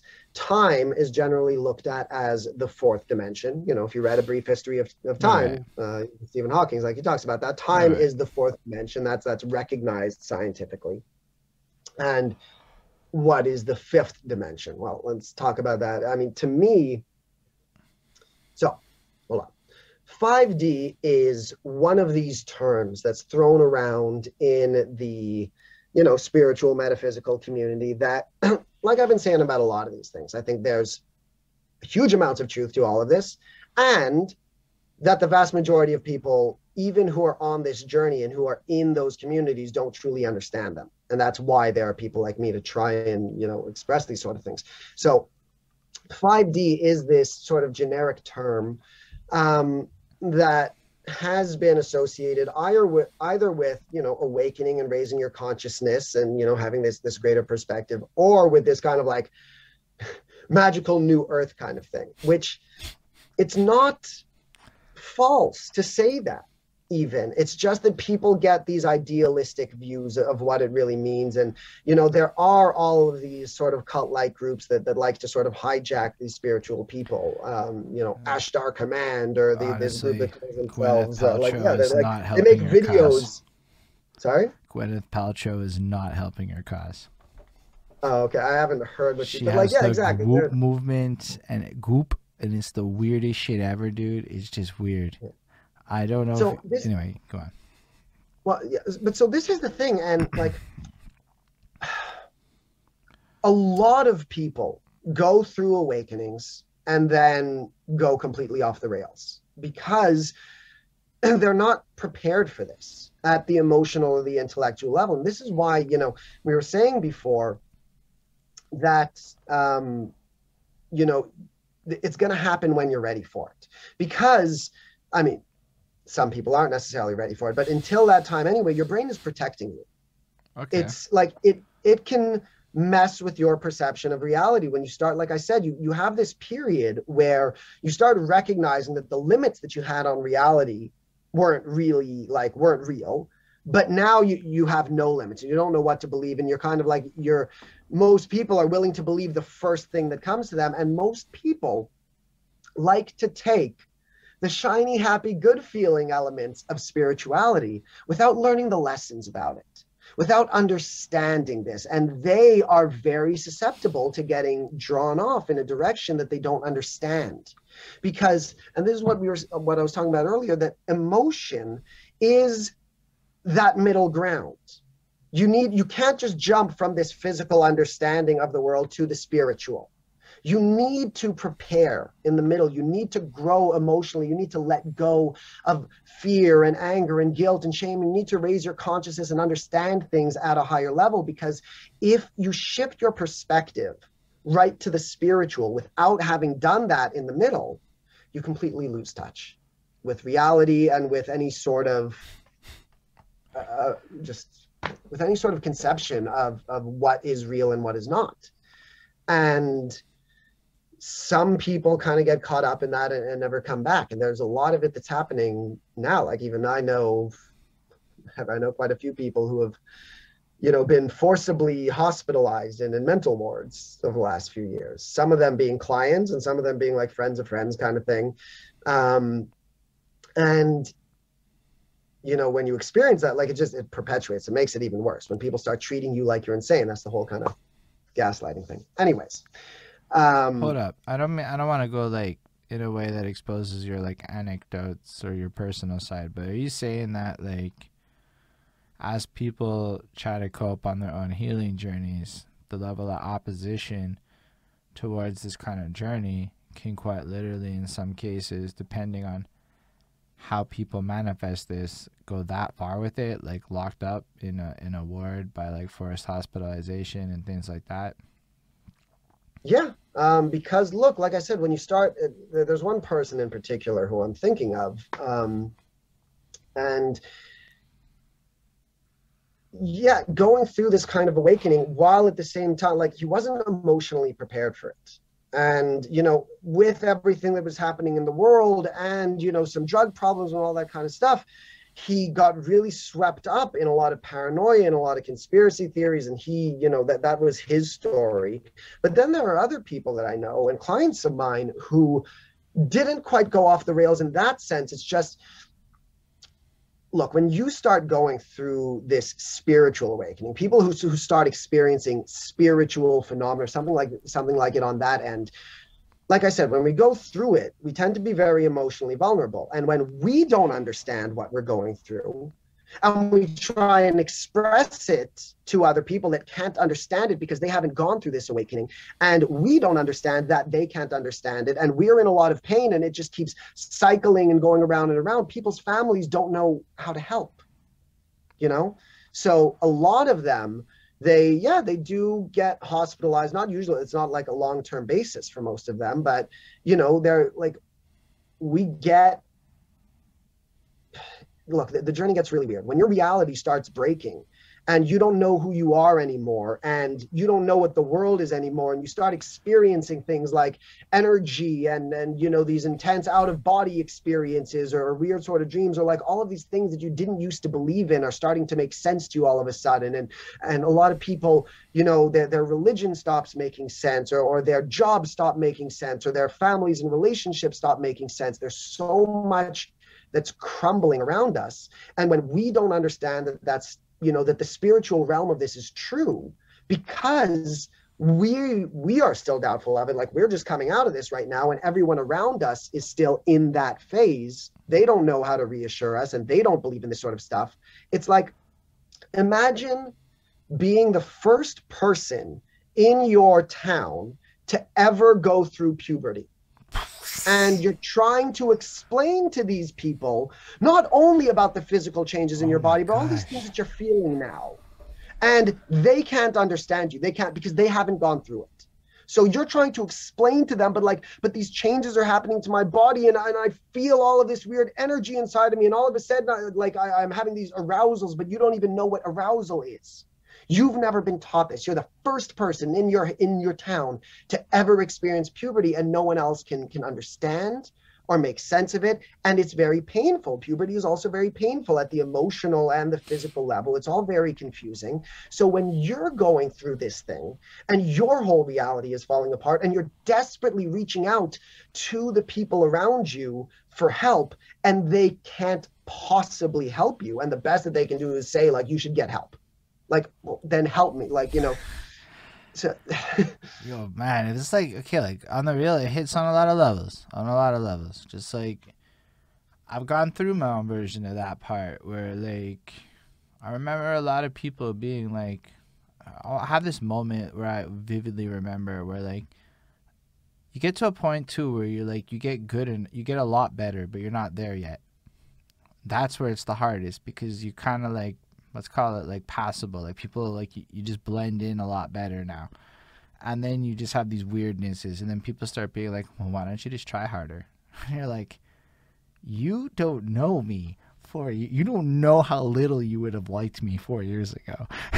Like, you don't know that part of it. And it's such a journey and whatnot. But why, like, I think it's super powerful what you're saying is because, yo, the scale of the number of, because let's be real, you were like in an environment where you were like alone in a sense by yourself, and what just happened to like an astronomically larger percentage of the population over the last year. Like, yo, I know for a fact that a ton of people in my timelines, at least, have gone through their own version of this. We're all like nicer to each other, and we're all like more tolerant of each other, and it's like there's something in the air. We're like, it's like, let's praise each other more, and it's like, it's cool. It's fun. That's kind of what I'm saying when I say, like, you know, the people who are talking about 5D and this new earth kind of thing. There is a truth to it. It's just that, like, okay, when you over spiritualize the concept and think we're all going to be standing in a giant ray of light, like, no, it's not that. But we are reaching a point where more and more people are just connected and kind and, oh, let's praise each other. And when you combine that with the level of technology that we're just about at, you know, there is such potential for more or less a paradise on earth. It's going to take a long time, but like, I'm very optimistic about the future of humanity. I do think that the growing pains part's about to kick in the full scale, because what you just described, right? Like, imagine the number of people that are about to kind of like go through weird shit in their own circles. Like, yo, one thing that really happened to me over the last 3-4 years is I barely know any of the people I knew 4 years ago. They're not my friends no more. They're not really in my circle. Chris Chrome is there. Shout out Chris Chrome. Shout out Bonnie. But like, most people back then, with some exceptions, are not really there no more. They're like there, but they're not really there. Like they were there, you know? Like, and it's all these new faces and these new energies that I was finding myself looking for. Like, because when you get to that energy level, I find that, like, a lot of us choose circumstance to pick the people we want to be around. So, like, in my case, I'm at work half the time. What, a 30-year life is spent in an office place. You go end up wanting to be around these people and whatnot. You go to these Sanka sets to go do the things, but that's all, like, energies that are around you. I'm personally terrified of going back to the office place should that day ever be forced upon me because of the energies that exist there.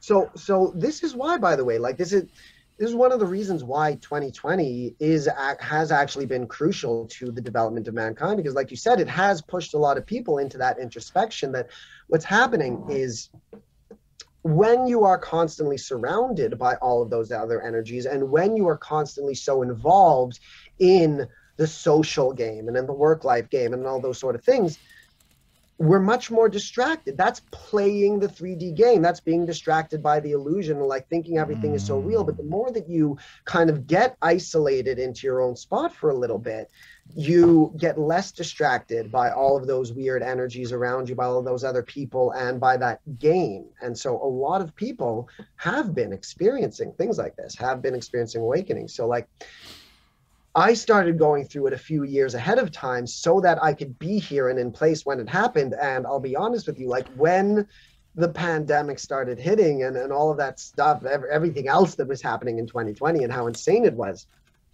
And that started happening. It was actually, for me, some of the most reassuring shit of my life. Because I was able to look at it for that moment and be like, oh, that's why I went through my awakening when I did. Like, because the world, like, I needed to be here now. I needed to be ready ahead of time for what was going on. And like it, you know, when I used before the example of, you know, when a bush lights itself on fire and tells you to build an ark, you go and build a freaking ark. The reason is because if if you build an ark and it floods, it proves the existence of God, does it not? If a bush lights itself on fire and tells you, hey, there's going to be a flood in 4 years, and then 4 years from then there's a flood, I mean, it basically proves that the bush was correct, right? I get, yes, for the sake of where you're going with this, yes. Keeping in mind, like, I'm not saying God in a like. No, I mean, I'm just yeah, saying, like, look, I was. it's like mental I'm just. gymnastics to get there in my own head. I can come up with parallels that make sense to me with that. Basically, like it's basically at that point you believe in a sense of predestiny. Like we all here for a purpose. That's where my brain goes with it, right? So maybe it's not what you were conveying, but when I hear that, my brain goes down the path like, yo, so I'm doing some shit today for some destiny that's written for me over there. Because maybe that's not like fully what you were conveying. Destiny looks at it in this very external way, and that's why it's a frustrating thing to sort of look at. But for example, in terms of destiny and in terms of awakening, let's talk about this. That one of the things that my awakening is all about is I know more and more and more, and I mentioned this, I think, in the book. I know I mentioned it in at least one book, but maybe in the one that I wrote there. I realized more and more and more how this was always me. In fact, my whole struggle in my whole life was that this version of me existed inside of me the whole time, and I was so distracted in playing the 3D game and trying to put on a mask and trying to be someone else that the world wanted me to be, that this version of me was locked inside. So it's not about destiny, it's about identity. If anything, it's just like, this is who I am at my core. And you know, we are here in a sense to learn and grow and evolve. And I do believe that, like, everyone has, you know, something that they're here to offer to this world, and our job in this life is to polish ourselves enough to be able to let that out, to be able to share whatever it is that is unique about us in its purest form with the world. Oh my God, it's like you say it in such a very different way with a completely different line of reasoning, but I fucking agree with everything you just said.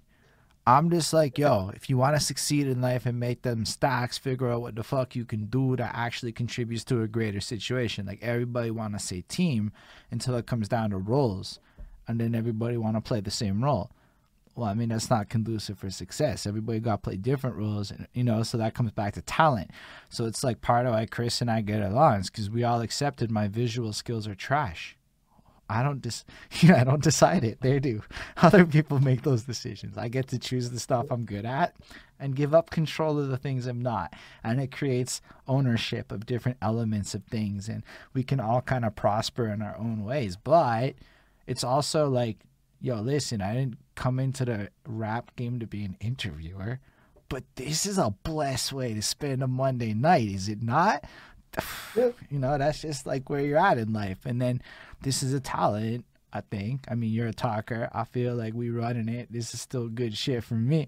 And the fact that we can have these conversations on this platform just is beautiful. But it also required understanding. Maybe album reviews was a shitty focus, because doing that to death wasn't my favorite focus, and the passion changed. Now we do this, and I'm like, yo, this is fun.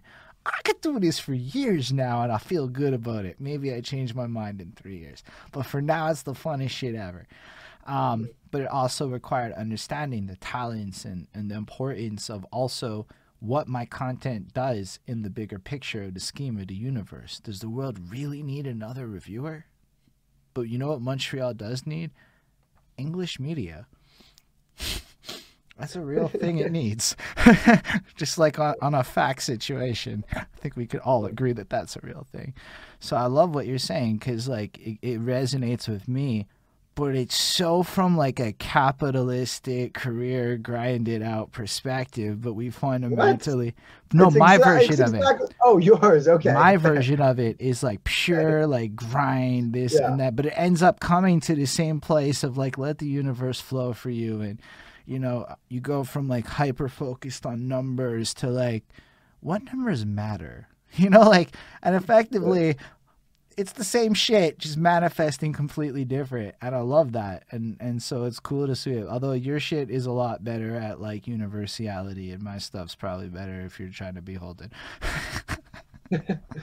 Ah, what do you mean if you're trying to be home? Like you be you, Yeah, I'll be no, me. I This mean is like in the sense of I don't know. Everyone has like these like the way they put it out. Like all the things that I'm gonna figure out in the world are the things that I figure out in the world. They might make yeah, sense to you, but they're really if you're trying to be Holden, take my advice. Otherwise, you should probably do your own thing. fair enough. Anyway, so back to like that. So how do you actually go from a point of you go through this awakening, you get all this knowledge on, how do you get to a point where you're like, I'm gonna be a coach that does courses and shit? Like that's serious. Yeah, well, again, it comes to you. There was honestly no point at which I said to myself, "Ooh, I want to be a coach." There were points at which I said, like, I should make some courses, or like I got these ideas, kind of thing. But I never really chose this. It's just the more that, like I said, I followed the path that was laid out for me. I started firstly rediscovering who I was, and it's going to sound weird to say this, but this is kind of what I was alluding to before, that this was always who I was. I, even at a conscious level, knew my whole life that this is what I was here to do. I didn't understand it, but I knew it.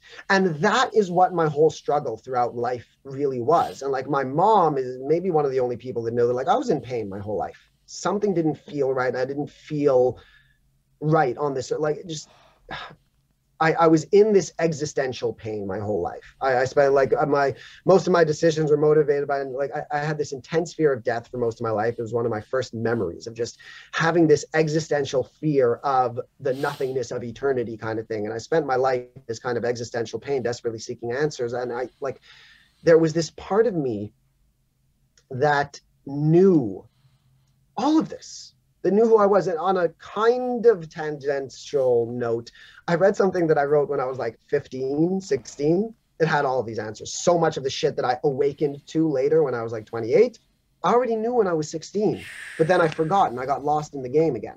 So Yo, that's there huge. was a part. Sorry? That's really big. I think you even mentioned something like that in your book about like you being young and knowing what's up and then getting distracted. I might be I wrong. don't think I mentioned it in the book, but it's beyond, like, it's so true. I knew this, and like I said, not only did I know this, but this is what I struggled with my whole life, in the sense that I knew I had this in me, but that didn't make any sense until my spiritual awakening, until I was able to see things from a higher perspective, where, oh yes, I am, a multi-dimensional being that's having a human experience right now. It was nothing but arrogance and ego and whatever to think that, like, oh, I have something special to share with the world, kind of thing.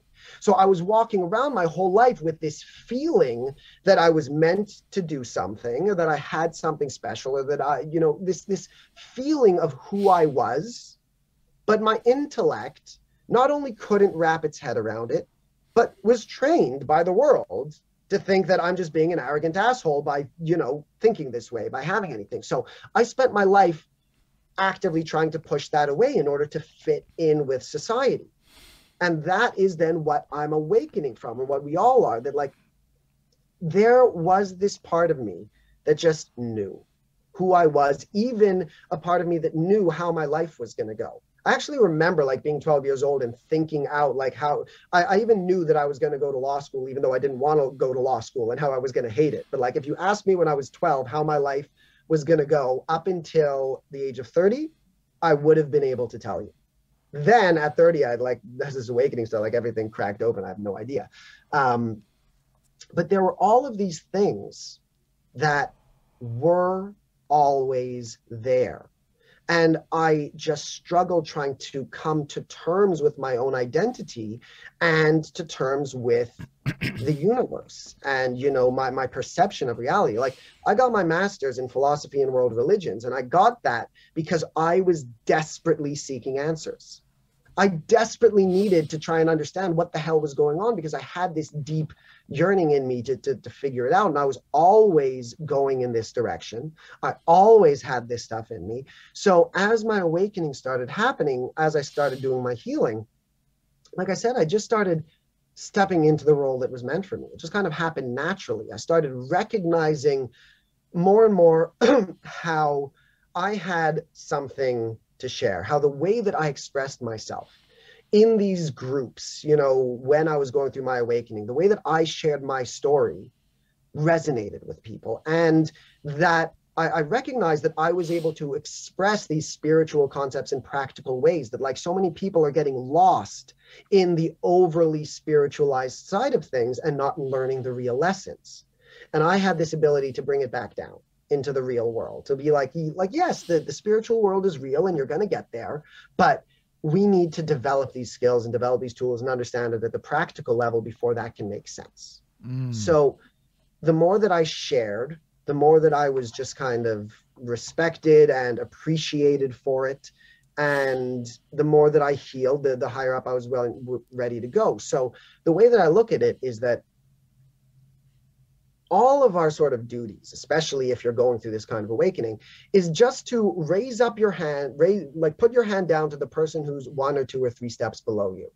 There are people who are further along than me in their journey of consciousness, or in their journey of business, or in their journey of whatever. And whatever sort of world you're involved in, you know, you take some guidance from the people who are a little bit above you, and you help out the people that are a little bit below you. And I just kept on helping out the people that were a step or 2 behind me and progressing on my own journey until I got to a point where, like, you know, I have enough to share with everyone. I love what you just said. There's a person in my life who I'm trying to convey the idea of mentorship to. Just like finding somebody maybe younger than you, somebody who's less good than you a little bit in your particular skill or craft that you are pursuing passionately. And I'm like, yo, if you take that time to show people that you're willing to put that time into growing and investing in other people, I'll promise you them OGs are going to come your way a lot faster than if you don't do that. But there's also just the more spiritual side of it. Like, yo, I really think, I got recently at work 3 people report to me, and now it's my job to make them happy. I didn't know that that's what managing is, but you want to make these employees feel so happy that they make your life easy without pissing off your own boss. So, like, it's this fine balance. But, just having, like, teaching them shit. Like, I get to teach these 3 people in Ukraine all about, like, social media and marketing and cultural nuances. And we marvel at things together. And they ask me questions. And it's like, I have to figure shit out with them, and it's just so enlightening. Like, you get to see how other people think and perceive the world, and it just makes you broader. It's almost like mini traveling. It's like the benefits of traveling without the fun of traveling. I think that's the way that we used to progress. Like, you know, someone who was in one stage of their career would teach the people below them, and, you know, we would keep on passing this down. And we've sort of lost that a little bit. I'm going to give a shout out. My grandfather just passed a week or 10 days or so ago. And I was reading an interview from him at a certain point. He was asked, you know, what is his advice to younger people these days?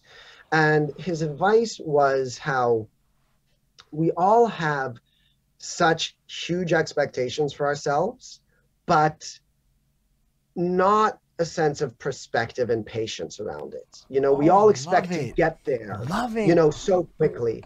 And his advice was that, like, you know, life is about learning how to become a specialist. Take the time. Like, yes, it's fantastic that you have such high expectations for yourself, but don't think that this is meant to happen so quickly and overnight. Like, life is this whole long thing, and you'll get there. But you gotta, like, if you're expecting these quick results, you're never gonna stick with it for long enough for anything to happen. So we used to have this, you know, very steady process where everyone would teach the people below them and teach the people below them. And now we're all just like trying to grow so quickly. Yo, that's big facts. And that's basically like a phenomenon that I find happens a lot in art, especially content art. Like let's say you drop like you see people be like, "All right, I'm gonna drop 5 singles in a row." I'm like, you could do that, but you still going up against people who have catalogs. Like you still going up into like it's like you could drop all the puns and fast lyrical intricate shit in the world, and then all Eminem has to do is put out anything, and your entire fan base is running a cop Eminem's project just because it's the nature of how this game works with perspective. Sure, there's that super niche local following, but like yo, like as an independent artist, you're still competing with the big leagues, and I feel like independent people sandbox themselves. Or this thing I noticed with comedians, um, comedians tend to perform to rooms full of comics, so they shape their jokes to get laughs out of comics. And then they go on social media and make jokes that work in that room, and then the rest of the world is like, I don't know if that's it, cuz. And then they get real mad and weird, like they're experts on comedy, which they really are, but the rest of us are not, so we don't get it. And then they're not necessarily good at like translating it because of the like, I don't know. And so they go through this process where they don't realize how much effort it is to take that sharp ass joke and make it funny to like me, this guy that doesn't actually get it. But like if you when you explain it, I'm like, oh, that's kind of fun. Nah, but how do you get to that point where you're like nailing it universally? That's the difference between being funny and being like getting paid to be funny. You know what I mean? Yeah. Like, but that's a process of refinement. But people still like it's to the point where it's almost like they're not even willing to pursue the journeys that would lead you to that level of greatness on some sandbox shit. Yeah. Anyway, some extra thoughts that you invoked out of me. No, exactly. Everyone is just like they expect to get there right away. But yeah, comedy is a really interesting craft in that sense, in the way that it's very easy as an observer to take it for granted, to not recognize like, oh, there's a craft there. And you know that these people have spent years kind of developing it because it is just, you know, a person with a mic and talking. And yeah, it's a very interesting craft that is easy to overlook. I mean, it's also about expectations. It's like, do you want to be great? Okay, if you want to be a great, excellent, super technical rapper, you're probably not going to sell as many records as the man's who is not trying to be that and is just trying to be fun. And that's just the facts of the world, right? So I find a lot of people is trying to be mad tricky, but then want to be pop stars with it. So they create this cognitive dissonance of expectations versus reality.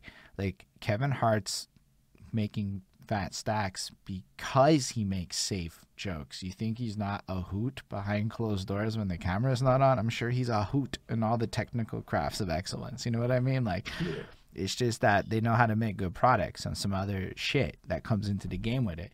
But I just think part of it too is like what you choose to pursue in it. Like there are routes and paths that exist to success within a craft based on your expectations. So if you want to, let's say, get paid to do your thing, there are certain avenues you might have to take that I find sometimes people put blockers up in their reality. I think you mentioned ego earlier. I would attribute it to ego greatly. Myself, I spent years blocking myself on ego, but like part of it too is the emotions. Well, I loved your book though. I don't know. You ended up getting to your book, but just on this topic is Yeah. that like emotions are complicated and we don't know how to process them, so we become kind of adversarial. Even like that arrogance thing.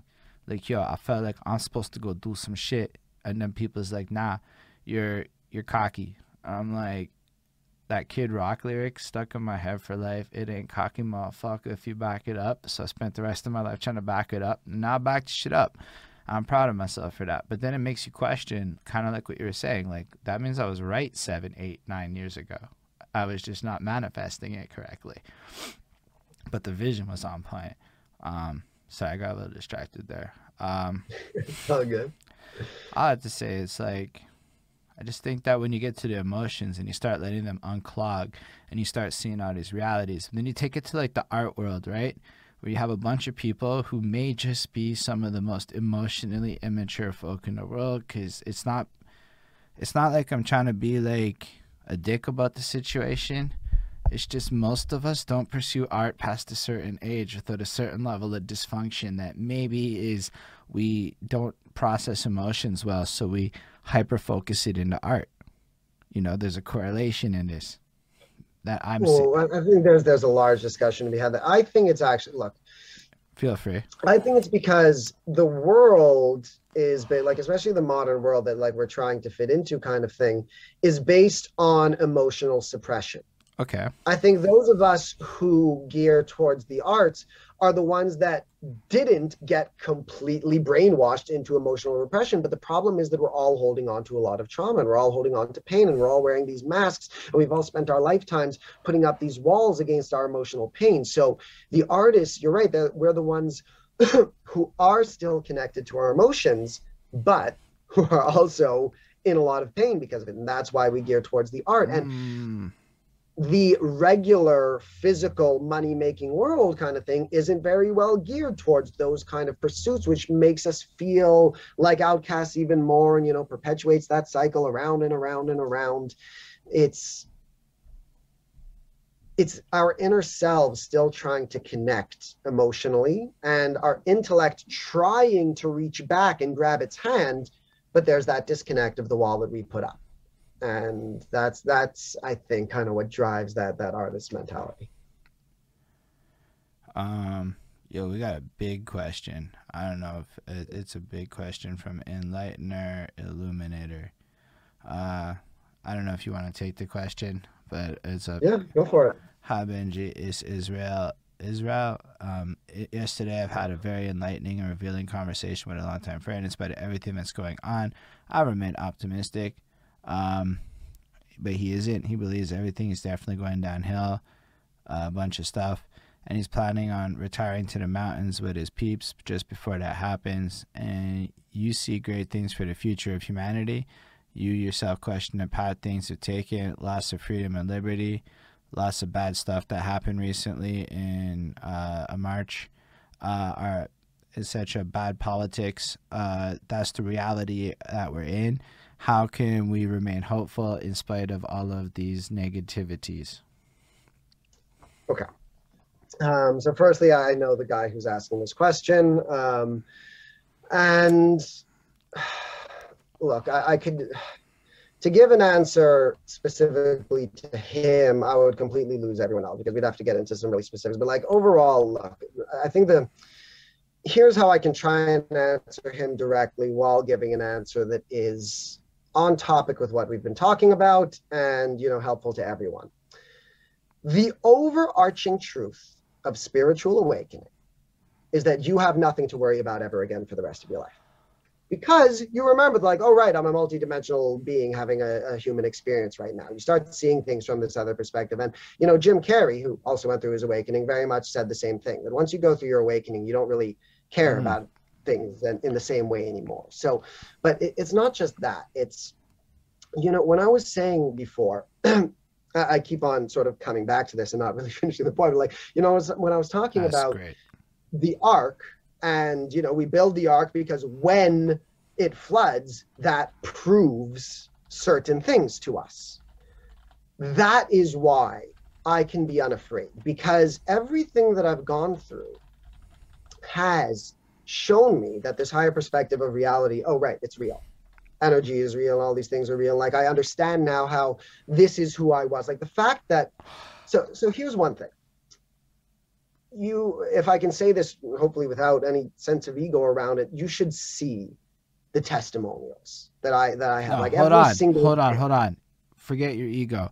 I have seen these testimonials. I thought Benji was 1000% kind of a little bit full of shit a little bit at first. I'm like, what the fuck is he doing over here? And then it was like the 7th or 9th testimonial that was literally like, we're not talking solicited bullet. We're saying people just showing up being like, Benji's the greatest. He has the right kind of deportment. He's willing to stick it out, work with you, run through it. He helps you. And I'm just like, yo, what's Benji on to over here? But for real, I personally read more than 10 testimonials that were like straight up to that quality and pedigree. Yeah, thank you. So that's just like every day I'm having this impact on people's lives. Every day the words, changed my life or can't thank you enough, whatever it is. Like it's coming out. And I'm at the point where like I'm honored. It's amazing and it's beautiful. But like when they said it's honored to be of service, that's my response by now, because it's everyday kind of thing.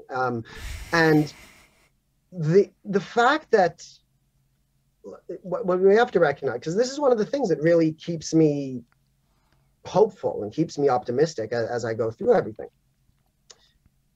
You have to realize it's a spiritual awakening that led me to doing this work. A remembering at that sort of level of like, oh, right, we are multidimensional. Oh, right, there's more to this world. Oh, right, like I actually, whatever, all of these sort of higher dimensional kind of spiritual things. So it's that led me to this work.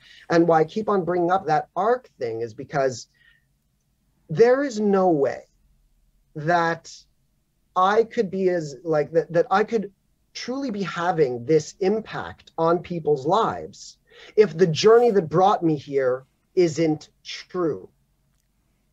I keep on saying about how this is stuff that was in me all along, or about the spiritual elements of this awakening and what I was remembering and all this stuff. And if all of those things were not true, then it would make absolutely no sense that the things that I have to share with people can actually help them.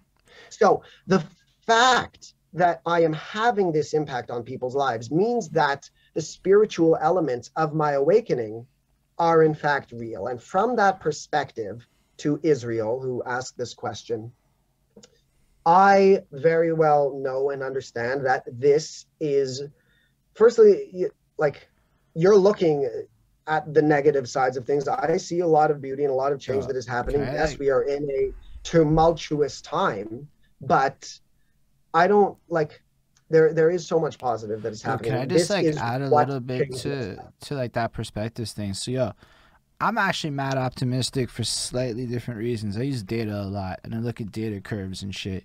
So for one thing, there's this theory I came up with called the Google divide. So basically Google was invented in 1998, and this impacts how people research, learn, and process information in a significant way. Myself, my entire high school education involved the word Google. It just meant I've always been taught to Google shit, Wikipedias. But you look at it a lot in corporate land, where people above a certain threshold, it's about 40, 41 right now in North America, there's like this almost hard pivot to like it's almost like all the young people is using agile and the older cats is into waterfall. These are project management techniques. And you see like these different learning methods, and it's like if you flip that into like the more emotional journeys that you're talking about, the farther younger you go, there's like this weird misconception among millennials and up that young people is repeating the mistakes of their elders. They're not. They're like emotionally mad woke in the ways that we're describing. Like to when I talk to like 23, 22-year-olds, they're like, honestly, like they take it for granted some of the things that we discovered in our 30s. To them, it's just facts, right? So you see this youth. Now the thing is, I've seen this in like 4 countries. I get the pleasure of working with young Ukrainians. They are completely the same as young Americans, the same as young Pakistani. I had that pleasure too. The same as young Israelis. You see young everywhere, and it's the same. And I'm like, bro, that is mad different than old. Old is behaving away, and old is fearing, and young is changing the world. So for me, if you ever feel pessimistic, just go talk to the youth and listen to what they have to say, and you will be absolutely shocked, and you'll be ready to flip up your whole marketing strategy by the end of that chat. I promise.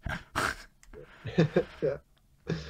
So that's it. There's a lot of positive that, like, when you, and I see that also in a lot of movies for younger audiences these days. Like when I watch teen movies and I see like the lessons that like that they just live with.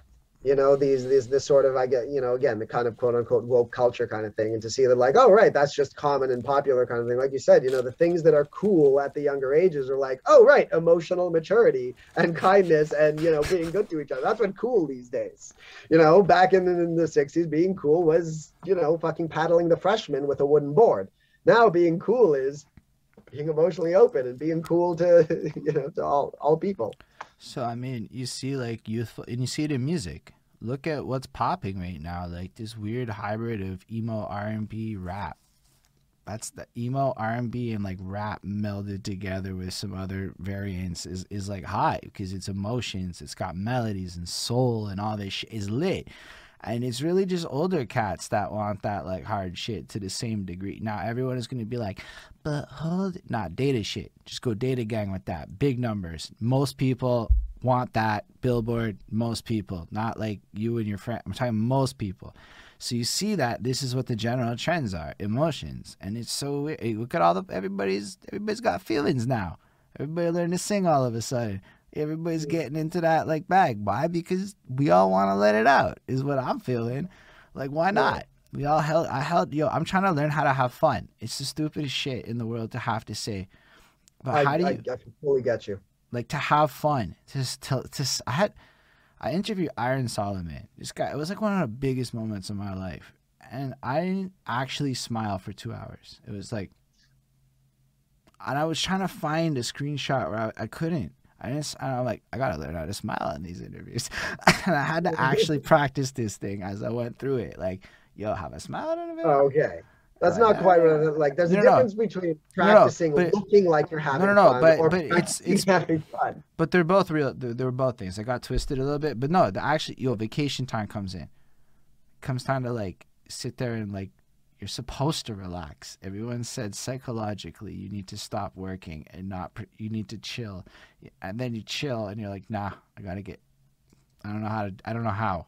How do I sit there and chill? How do I watch a movie and just how do you be in the moment? What? I don't even like really laugh at comedies and shit. Like, I don't know. It just doesn't happen. I just like, like that's the best you're getting, a smile. Like it's hard. I mean, people tell me jokes and I'm like, oh shit, I didn't laugh or anything. They're mad at me now. Oh, I guess it wasn't funny. I'm like, nah, I was laughing in my soul. I don't know how to do it all. It's hard to do I got so good at negative emotions and I never learned how to like, when people touch me, dude, it's weird. I realize it's weird that like when people touch me, I cringe and I'm like, this is fucking not right. They shouldn't be touching me. Like this feels like unnatural, like responses to shit, and you look at other cultures and how like they touch each other like regularly. You're like, why do other people touch each other? Why am I conditioned to, like that's the kind of shit that like I've been spent the last couple of years trying to figure out in my head. Shaking hands. I don't know why you said that, Ismail. But I guess it's touching people. Shaking hands. People are gonna not want to ever touch each other for the next like year and a half. It's gonna be like a mix of orgies and like ostracization. There are some places where where people have different attitudes. I don't know. I recently found out that there are like some American cities that don't have like lockdowns and forced masks going on. Oh my God. I know that in Israel now they've got the vaccines going. People are living life again a little bit more. But yeah, this is definitely gonna like the fear of touching, the fear of intimacy, the fear of viruses is gonna stick with us for at least a decade. Yeah. You think that long? I don't mean that. Yeah. Like, I never thought about think about 9/11 and terrorism. How long were we directly afraid and thinking about terrorism after 9/11? Say a good 10 years at least before it started fading. Do you think though? I think that's. I was gonna say news cycles, and then I thought social media, and I backed out of that one real quick. I don't know. I would hope that like it isn't that. I don't know. But you might be right. That's a scary thought. Because I was like, anyway, VR is going to kick in. But then there's also like hedonism. Because you know what happens after the last few diseases according to history? Like the decade after was debauchery after the Black Plague. They were like, it was in like studies, like how people write nonfiction. But basically there was like, and people started fucking and procreating. So my thoughts are that's going to be a big part of the next decade too.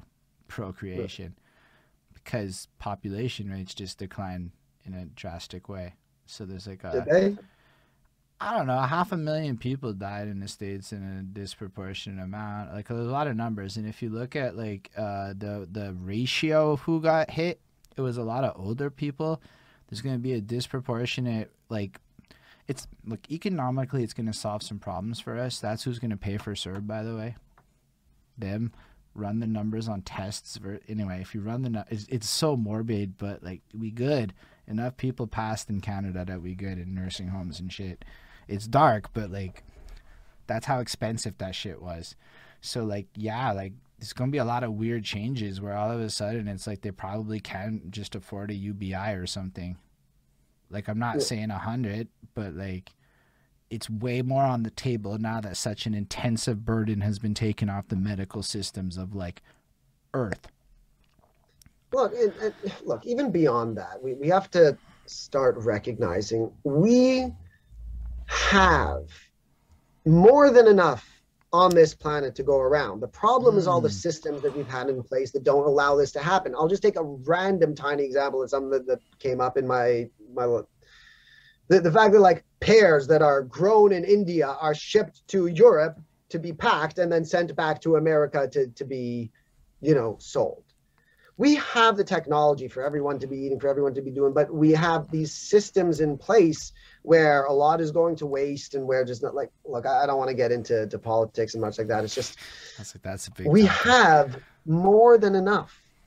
This is part of the spiritual awakening. It's like we ourselves have put into place all of the systems that are getting in the way of everyone having the food that they need and everyone having the healthcare that they need. Like in my mind, we're at a place of human evolution where the idea that we as a species like could solve problem X, but where is the money going to come from is just a stupid question.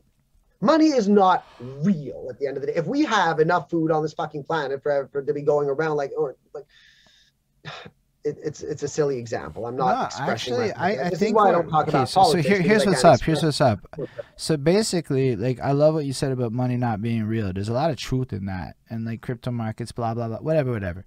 End of the day, like people get really focused on shit like how are we gonna pay for stuff, but that's been like the question for history, like since the beginning. How are we gonna pay for stuff? And yet stuff happened. There's just always been debt. Debt's always been imaginary. It's always just been there. And then things happen, and then the debt pile grows bigger and bigger and bigger. That's what happens is more debt appears, and then just more debt appears. And then this guy now owes that guy. And it's like so fucking, because I'm talking like I watch macroeconomic videos of world like fiscals and shit because I'm so fascinated by this web of nothing. And it's just a bunch of people making shit up at the end of the day. And then we all buy into the system because it's convenient. And it makes sense because once upon a time, a bunch of people was trying to standardize a way for a fucking guy selling pigs to get some fucking beer. That's the facts of money.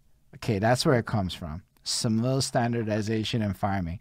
If we're going to revolt everything, do we really need money the way it existed? I don't know. We could reinvent the system a little bit.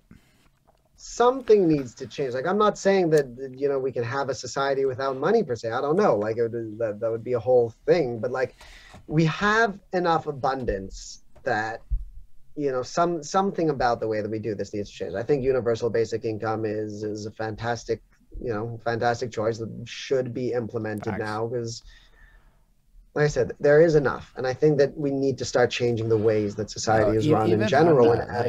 My girlfriend, because she was like getting that money for unemployment and shit, because unfortunately she lost her job, was able to learn how to copyright enough to freelance and start acquiring gigs and gain a practical skill on that time of in between, so imagine you didn't have that and you got to go to McDonald's and fucking clock out on less money on that shit.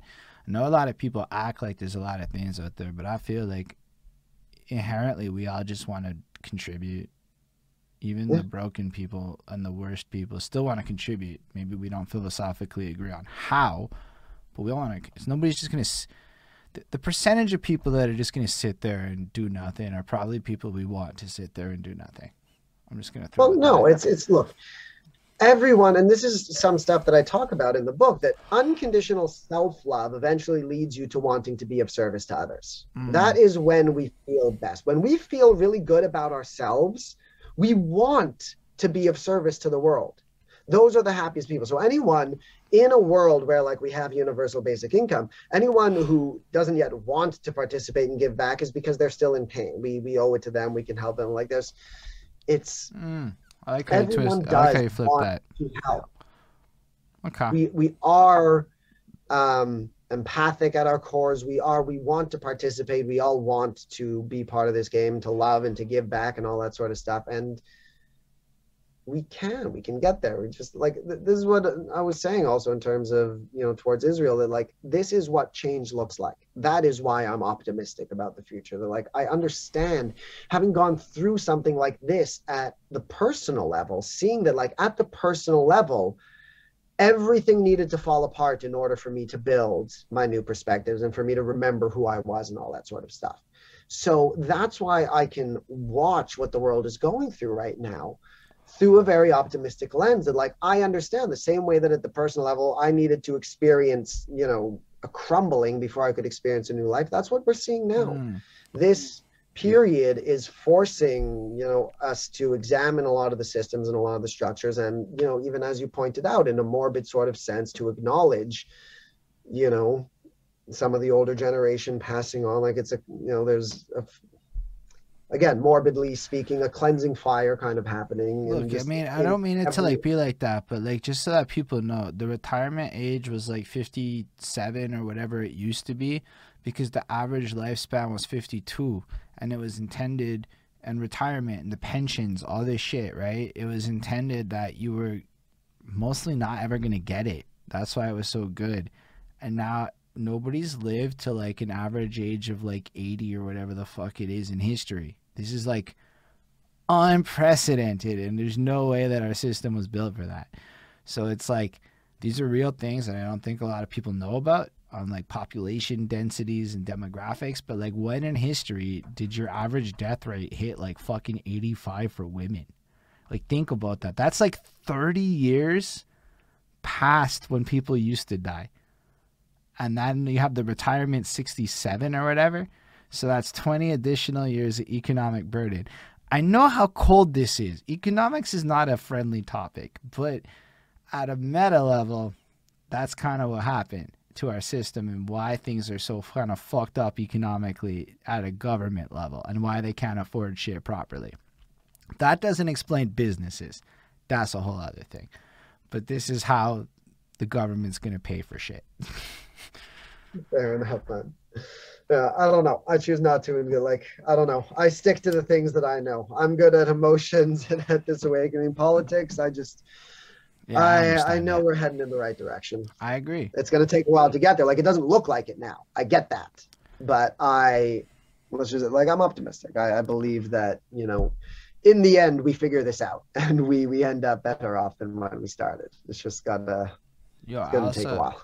I also think that even the worst people on earth have no desire to fuck things up to a point of no return, because we all want to be here to see tomorrow. So like, there's gonna be like this like something of equilibrium that keeps things alive, and is the way I see it. Like, I don't know. I also just see the youth kind of doing everything your book said. So like, you know, and inevitably the people of our age group who are going through it now, actually, I see it a lot. I see a lot of people who took this last year to like learn themselves and shit. So imagine in 20 years when we're the decision makers of countries, because that's what happens to us. We become that age, and then we're the ones running everything. That sounds like a pretty optimistic time if we're putting in that groundwork now, you know? Like, that's just a whole other angle. Soon Benji could end up being like a fucking political leader in some weird twist of events. That ain't never going to happen. As I think it would Plato said, you know, anyone who wants to rule isn't suited to. So yeah, I might be suited to. Like, I sure as hell don't want to. I have no intentions of ruling anything. That's why in Plato's Republic, you know, leading was it was a responsibility that was thrust on you. It's not something that you asked for. And anyways, no, actually, that was mad fucking interesting what you just said about leadership. A lot of people want to be boss people that lead, and yet it's more the people that end up being forced into those positions that do great at it rather than the people who lust for it. And that's where you get into the Machiavellian habits and stuff. But like, I love that you said that, because a lot of people back in that roles and perspectives lens maybe could benefit from hearing that too. Like, leadership isn't, it's hard. It's a weird thing to desire. It's a weird thing to desire that kind of, not weird, but like, that's it. The only thing that there is to desire about leadership is the power. So anyone who desires leadership is really saying they desire power. Like, obviously not anyone. I'm not making this giant blanket statement. Some people do. Like, it tends to be something that, like, we step into that role when we need to. And that's kind of what I was saying with me and this coaching. Like, it's not something that I chose kind of thing. And you were asking me how I got here. It's like, I stepped into it because it's just, it was needed and it was there. But like, leadership is something that you take, if you're like, if it's thrust upon you, you sort of go and do it. But those who say like, I want to be president kind of thing, in general, they're really saying, I want the power that comes along with that. And then therefore they are not suited to rule. I guess when I expressed the idea in my head, it was more in that circumstance where society happens to accidentally elevate you and you're thrust into it rather than you sought it out through any kind of desire. Oh, so you're talking more about like a Kanye kind of thing, thrust into, I don't know. No, that's a great example. People shit on him all the time. I'm like, yo, Kanye has been like one walking accident of finding himself, and now he's $3 billion, and you can't hate on him for that. He did a lot. And honestly, people think he's kidding. I guarantee you that dude's going to run for president. And I actually don't think it was on some like whatever. I think he's just like, nah, fucking hate how this shit works. And I want to see it done differently. So he's trying to get in there to fucking do it. Like, that's my honest thoughts on that guy.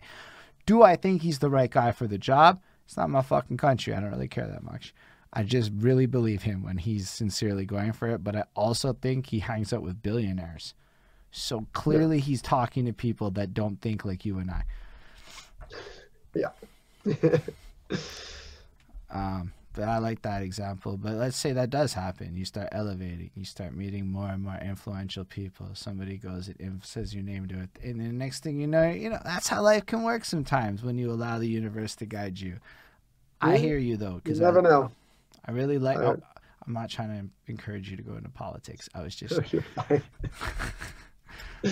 Yeah, no, I just don't. Anyways, like one step at a time. Like you said, I just let the universe guide me anyway. So I found my life tends to go like this 3 years at a time, and I'm just reaching the end of a 3-year span now. So I'm excited for whatever the next stage of my life is. But you still wrote 2 books, dropped them I wrote 2 books. We should probably talk about how you have 2 books that just came out a little bit on this interview thing. It's more so tell us about the 2 titles. What made you go in the duality of 2 separate companion pieces? Like why that route rather than like one book that encompassed? Well, again, you might be kind of frustrated with the answer. Like, that's just like, these things come to me. I didn't plan to write books at this time. It was like I had already started. I was already like 30 pages into the first book, before I knew and made the decision like, oh, I'm writing a book. And then I started writing the second one at the same time while I haven't, because they just, anyway. So the first one is Feelings First, Shadow Work. And this one was, like, it just started running through me. It was all of the things that I've been teaching to people. It's the overarching wisdom about our subconscious cycles, about our emotional wounds, and the way that we have put them aside and been holding on to them our whole lives, and the way that they are affecting us. This is, the culmination of everything that I've sort of woken up to and learned and, been able to teach to people over the last few years. It's the emotional level of the awakening that I've been talking about. I'm helping people understand what their emotions are all about. And then the second one, 10 Mind Hacks for Quicker Emotional Healing, is the sort of practical wisdom, the practical tools and techniques to go along with that stuff, as well as a bit more of a deeper dive into some of the topics and a bit more of an investigation into some of the, spiritual sort of concepts. So they're separate because one is a little more about the wisdom and the understanding of this, and it's giving the whole structure and the concepts. And the other is more of like, okay, well, here are a bunch of little things that you can do. So they had a different tone, but these things just kind of fall into place on their own. So I was constantly just following the guidance and following what felt right at the time. And these things just flowed through me. Like I wrote 2 books in a month, and I never really it's just all of a sudden in a month started. Yeah, it took me 3 months total to like get this all done, but like they flowed out of me. And I'm like, like I said, I didn't plan. Look, this is all stuff that I've been teaching and that I've been learning. So I've been gathering all this information in my head and putting it all together in a lot of ways. That's just mad encouraging, actually.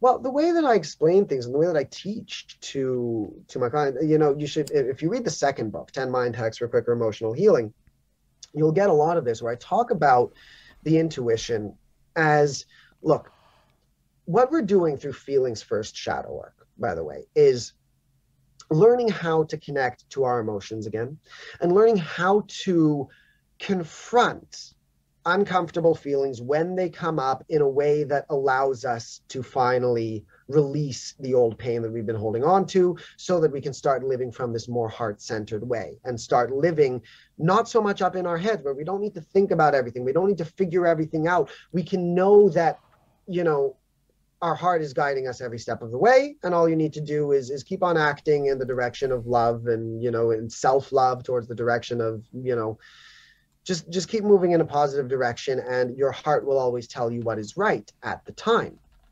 And the beauty of this is that as you learn to kind of let your feelings guide you, you get to let go a little bit more, and you start learning how to trust your intuition. And in this second book, in 10 Mind Hacks, I talk a fair bit about, your intuition.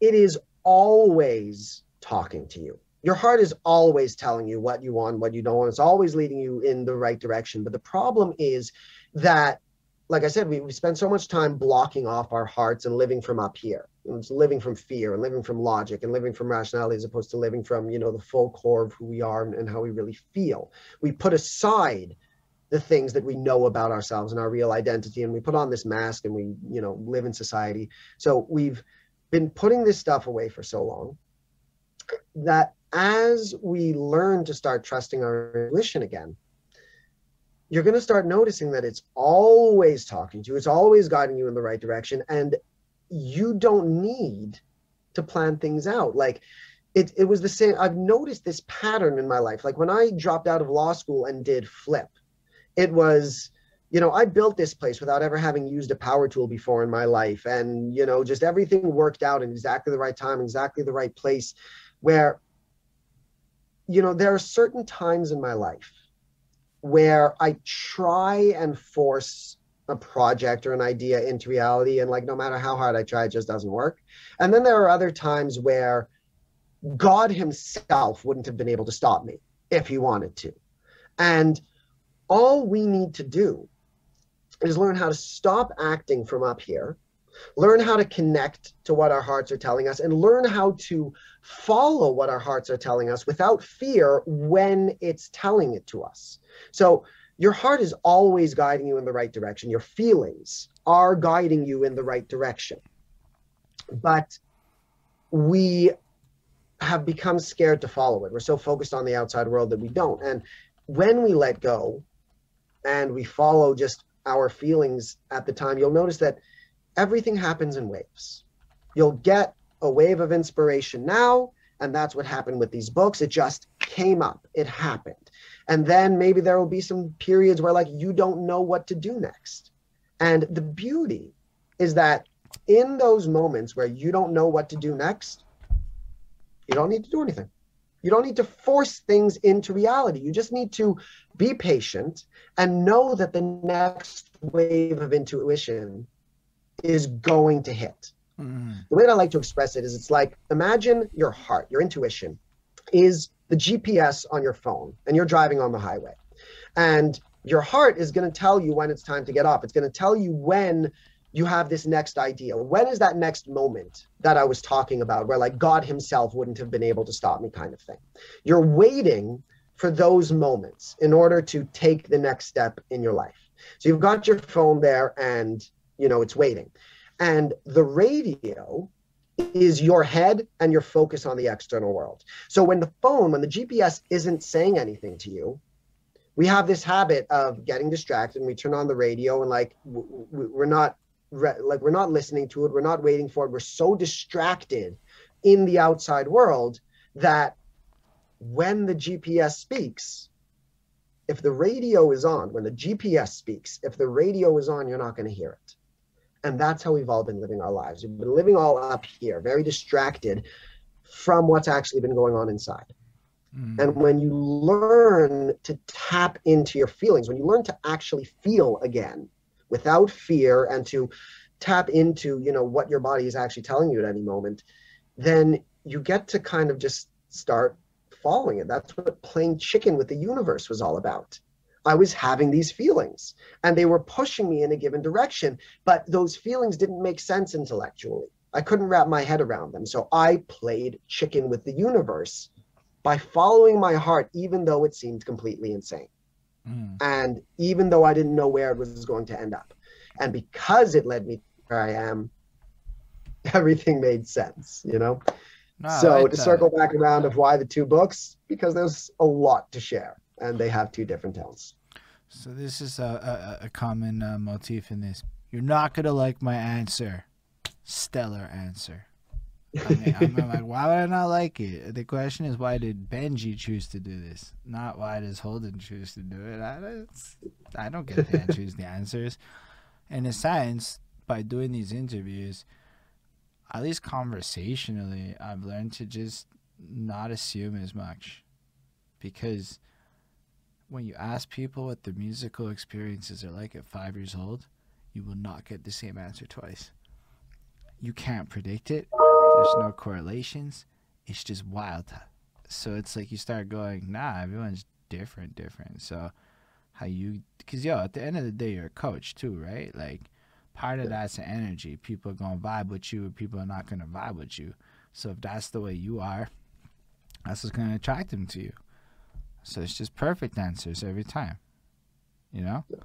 I might like not agree with like every opinion, but actually you haven't really said anything I would have to disagree with. You either put out your truth or you said, I'm not an expert on said subject, and you just managed it all like a boss. And I was very elegantly handled the entire way through this. Yeah. We got another question from Enlightener Illuminator. Also, if y'all have other questions, y'all can ask your questions too. Are you planning a French translation of your books to reach more peeps in the Quebec lands? Actually, it's a good question. Are you going to do translations? Now I'm curious. Okay, well, two answers. Number one, like I said, I don't necessarily know. I don't plan, like, if I get guided to, like, I should do French translation, like, I'll see what happens. But the more practical answer is, look, let's see how the book does in English and with my promotion first, because you don't just, as anyone in music should start being aware of by now, you don't just put out a product and people go buy it. You know, you have to be actively participating in promotion, getting it out there. So let me focus on releasing this book in English first. Let's hope that it changes a lot of lives. I know that basically all of the reviews that I've seen so far about the book have been so overwhelmingly positive that it's been mind-blowing. I've been so overwhelmed, but like one step at a time. So let's put it out there. Let's spread this around in English. And if and when the time comes, I would love for this to be one of those books that has sold in 60 countries and in 20 languages kind of thing. But so if I understand correctly, is if you want to see that bad boy flipped up into French, hustle his book, yo. Go up to all your homeboys and be like, cop that, which means buy that, just in case you didn't know that, because I don't actually know you in particular, so let me not just rely on slang. But like effectively, what he's saying is, show how cool it is, yo. Put up them dollars, get others to put up them dollars. You're not saying this. You came on my show. Allow me to do my end. You gave us all your time. And yo, buy that fucking book and the two books. You could buy one of whichever one you feel is more inclined by the title. I could tell by your description of the other book that like I read the one that was more the one I wanted to read, because the other I'm still like, Well, no, I but mean, like, for an but like drawn to like read the, first, we'll say, like, yeah. Well, no, the Feelings First book is actually meant to be read first. oh, Actually, fresh. you know, like, you can read the Mind Hacks book for like you will get a lot out of it, absolutely. But the Mind Hacks book will be more Okay. effective if you read it after Feelings First, and vice versa. You know, so they were meant to be read in a particular order. I'm glad we clarified that. But like, Yeah. just in case, I mean, you can buy them in whatever order you want. Cause Yes, absolutely. And like I said, if you do the Mind Hacks book first, you will absolutely get a ton out of it. And there are Yeah. some like in some elements, I definitely think there are some people who would prefer to read that one first. I think that maybe people who are looking for emotional healing but are, I don't know if this is true, but are a little more resistant to spiritual concepts might prefer the Mind Hacks book first, only because of its slightly different tone. But I think, as you've noticed in this interview also, like, I don't over spiritualize things anyway. So I tend to try and explain things in a way that, anyone can cling on to it, can make sense of it. Because I myself, like I said, it took me a long time to accept and understand this stuff. That the reason why so many of us, have a lot of emotional issues as we go through a spiritual awakening is because the whole thing is insane. It really is. Some of the stuff that we start accepting, like energy, like higher self, like conscious, like these things, I get it. It's insane. But one of the things that I learned over the course of my journey is just because it's insane doesn't mean it's not true. I don't know if it's We that had insane, but like I get what you're trying to say. The more I think about it, though, it's like, honestly, here's what happened to me just on that front. It's like the term common sense started bothering me because people started saying it around stuff that was not very common if you leave your local community, as in sometimes real local, and then B, like, often it's shit that you're supposed to know but is not inherent. Like, it's actually the opposite of common, like not putting elbows on a table. Like, why is that common sense? It's actually the opposite of common sense. Common sense would be put elbows on your table and get some rest up. Like, like just enjoy yourself. But no, the lack of common, and I'm sure there's some fucking reason, but nobody ever told it to me. I was just told not to put my elbows on tables. But that's not common sense at all. That's etiquette. There's a big difference between etiquette and common sense. It becomes normalized as common sense in the way that it gets perceived in the world, in the way that language, I find, it gets used, right? I mean, that's never what I thought people mean when they say common sense. I just tried to find an example. It may not have been the best example. I'm not like, sometimes I'm pulling metaphors out and they're not. No, but that's it. There's social, those are social norms versus like common sense is something like, don't put down a paper napkin on a hot stove. That's common sense. Oh, okay, no. I absolutely encountered the term common sense for social norms so much that I went to this particular example. Like, this is a regular in my world. But I also go to work at a day job land in a different environment than you. So trust, there's like a large percentage of people that I encountered that when they say common sense, they often refer to social norms. So just to make sure that we're on the same page, that is what I meant. Gotcha. So you're right, though. That's what common sense is supposed to mean. But that means that somewhere along the way, shit's just not common. There's like a lack of communication. Shit got kind of weird along the way. I don't know. So like, again, I kind of forgot where I was going with it. But like, this is what happens in the second half of the interview. My brain gets like a little tireder and shit. But I just feel like, I don't know, there's a lot of value in what you bring to the table. I'm going to just point it back there, back on Benji being dope. That's a safe landing point here. Yes. Thanks, man. No, but like, there's this lack of communication in the world. And one of the things I felt reading your book was the communication elements, which you didn't highlight a whole lot, which I thought was strange because it was really profound for me, was the way that you would address things. Like if somebody, and you touched on it a little bit, but like if somebody insults you, like you have to look at that moment on the whole communication element, what's actually being said, why is this person saying this thing, the empathy plays and all this stuff. Like, there's just a lot that I think would help with common sense situations, especially when there's like 17,000 cultural norms in Montreal alone. That just Well, I mean, I do explain that. If I mean, depending on how you look at, like, I talk very much about how not meant. anyone who being unkind or cruel or angry or vicious or whatever to someone else is doing it because they themselves are in pain. Because as we were talking about earlier, we are naturally empathic at our cores. It causes us pain to cause pain to others at the emotional level, at the sort of spiritual level, if you want to look at it like that. It literally, like, imagine taking any happy and healthy kind of 6-year-old out into the woods who has never been exposed to this kind of thing and telling him to shoot a deer. He's not going to want to. Like, it's traumatic for us to kill things, to cause things pain. It is not natural for us to harm others. Even animals don't like hunt for sport.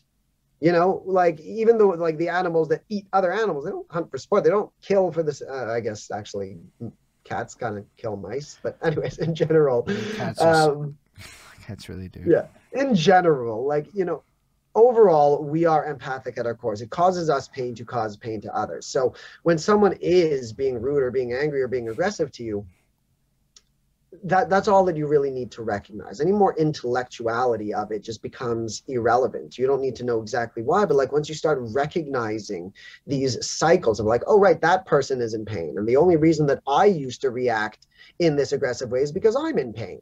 Because I am not strong enough in myself. And so the reason why I don't necessarily talk about communication as much in the book is because what I'm really trying to express is that your relationship with yourself is the only thing that needs to change for all of this to really come into play. And then, like as you straight up read that and interpreted it as a communication patch.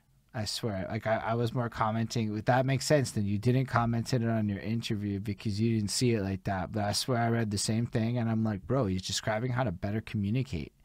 Like we go to like lunch and learns where they teach us that shit with worse language and shittier techniques. And I'm like, I swear, yo, bro, there's a play for you to go to companies. Actually, the more I think about it, oh my god, conflict resolution at work. Big need for it on an ethical front to trust. But like, yeah, so it's like, to me, it's like, yo, with everything you just said, when you run into situations at work where you want your objectives to be met and Mans wants his objectives to be met and both use this thinking bonus at the same time, everything you just said is really important to remember in that moment when you have to compromise. So honestly, I swear I've been better negotiating at work after reading your shits because it really helps with communication. But that's really cool that like we can both take such different things out of exactly the same thing you just said. I actually had one client who he does sales for a living. He's on the phone all day selling like the sort of online gym training, whatever. I don't know. He sells some shit on the phone. And he told me that after going through my course, he went from 20% or so enrollment rate to 70% enrollment immediately after going through my course. And he was selling high ticket shit also. So it meant like a huge improvement in his life. It's like, it's just that there's a heavy focus on empathy. And every time you start the empathy journey, your egocentrism kind of by accident changes a little bit in a lot of us because you just start caring. Like how do you not? The more that you care about yourself, the more that you will care for others. And the more that you act in a way that is in alignment with that, the more successful that you'll be in anything that you do. Like even as you're mentioning, like, okay, well, two people that are, maybe fighting for a bonus sort of thing. Well, the mentality that we would be going for here is that the person who puts the bonus out of their head and does the best job they can simply for doing the best job they can is the one that will be most deserving of the bonus in the end. But the one that, chases the bonus is the one that, at least in some sense, is less deserving of it. Like they are not. Anyways, we won't get into that. I don't want to. No, but I don't want to go into deserving or not. But like I said, like exactly, that's why I stopped. I didn't like that language. But like in general, the other half of what you said though is really huge. Like oftentimes, my boss at work will be like, "Holden, focus on your job. stop thinking about that shit. And it's like, it's true. Like, sometimes we get so caught up into thinking and thinking when our heart should be just, yo, you got your mission. Let your heart guide you on your mission. And everybody has a mandate. You know, like, basically what I'm saying is the more that you focus on being of service to others as opposed to yourself, you will instantly start performing better and helping more and being more, you know, like, you will be that person. But the more that we're doing it out of this sense of ego and that for ourselves, the less genuine our efforts will be, and it won't be as good. But when we can put aside all of that and just like, I'm going to be of service, so and that's do you know what the current trend in CEOs is right now? Like the popping in tech world, it's called servant leaders. Yeah. Servant leaders is the current trend for the corporate execs. They're all learning how to become more empathetic and be more in touch with their employees, and not like in a fake way. It's like it's really what it is. It's how can the leader of the company best serve the employees to achieve. And I'm like, yo, Benji's preaching that that's what it is. That's what the big peoples are being taught. The youth is on point. That's how you see optimism, person watching, if you're still watching. You just look for the right variables. So yeah, that's real dope, man. Your book is lit. I think it's really practical. I think the other one's probably really practical too. I didn't read it yet, but I mean, I'm gonna assume that you dropped like all your fucking knowledge here. You just kept it flowing. Yeah, that's exactly what the fuck we want of on this show. I'm not even gonna lie. I don't even know where to take it next. Do you have last thoughts for people? No, it's been great here sharing this stuff with you. What I would say is, you know, look, the stuff in this book, grab the Feelings First book. Like the stuff that you're learning in there applies to every single person on this planet. We've all been carrying this stuff around, and you know, I genuinely believe that this has something to offer for absolutely everyone. Like, and that's me being humble. Like, the reviews have been amazing. It applies to everyone. We've all been holding these emotional wounds within ourselves, and it can really help you wrap your mind around a new perspective of really how you've been living your life so far, and it can really open up a lot for you. And it's just my pleasure and honor to be able to share this with all of you. Really, like I said, there's this part of me that always knew that this is what I was here to do, and now that I get to be doing it, and I get to see like, oh right, that's real. Like that version of that part of me that like knew I'm here to share something, I'm finally doing it and living out my life's purpose in that sense. It's beautiful and amazing. So I thank all of the people that, you know, resonate with what I have to share, with what I have to say, and who I get to have an impact on through this. So thanks a lot. You can find me, you know, find the book, find me on Facebook. I've got my group. It's called Self-Love and Shadow Work, Modern Awakenings. You can search me up there. You can find that. And I don't know. Thanks for watching. Yes, thank y'all for being here, for real. It's always a pleasure for those of you that stuck through it. Definitely a few of y'all that stuck through it. And we basically just shy of 3 hours. So I told you 2 to 4 hours. That's my general range, just because it plays out like that. But it's also because you're super interesting. I definitely can't force a conversation for 3 hours. It really does take somebody able to really just run with these ideas and keep it alive. And man, you're just able to like take anything I said and make it like work into the realm of what you're going. Like, you proved a little bit your game for the people that may want to invest in the premium Benji services. Is all I'm trying to say. Thank you. That's how I tend to work. I don't promote myself in that way. I share wisdom, and those who resonate with it, they find me. That's how I like to operate. And in case y'all don't even believe that shit, go Google him and you'll find all these long ass webinars throughout his whole journey. You can actually see like the progress over the internet if you really dig for it, if you want even more proof to the pudding. But thank y'all for watching, because like for me, it's like a show, right? And the more people at a show, it's a better show. So without the peeps, it's not even as fun. And so y'all made it a better experience for us, or for me at least.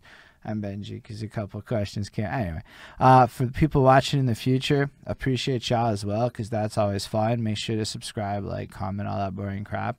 Special thanks to the patrons: Ismail Good Amps, Chris Patter, Jonathan Barnes, CJ Black, Hurricane, Linda Williams, and Scribble. They're dope. They support what we do. If you want to support what we do, patreon.com/BehindThatSuit. On that note, we're going to start the raid right now to go over and see DJ Overflow. You can live long and prosper, everyone.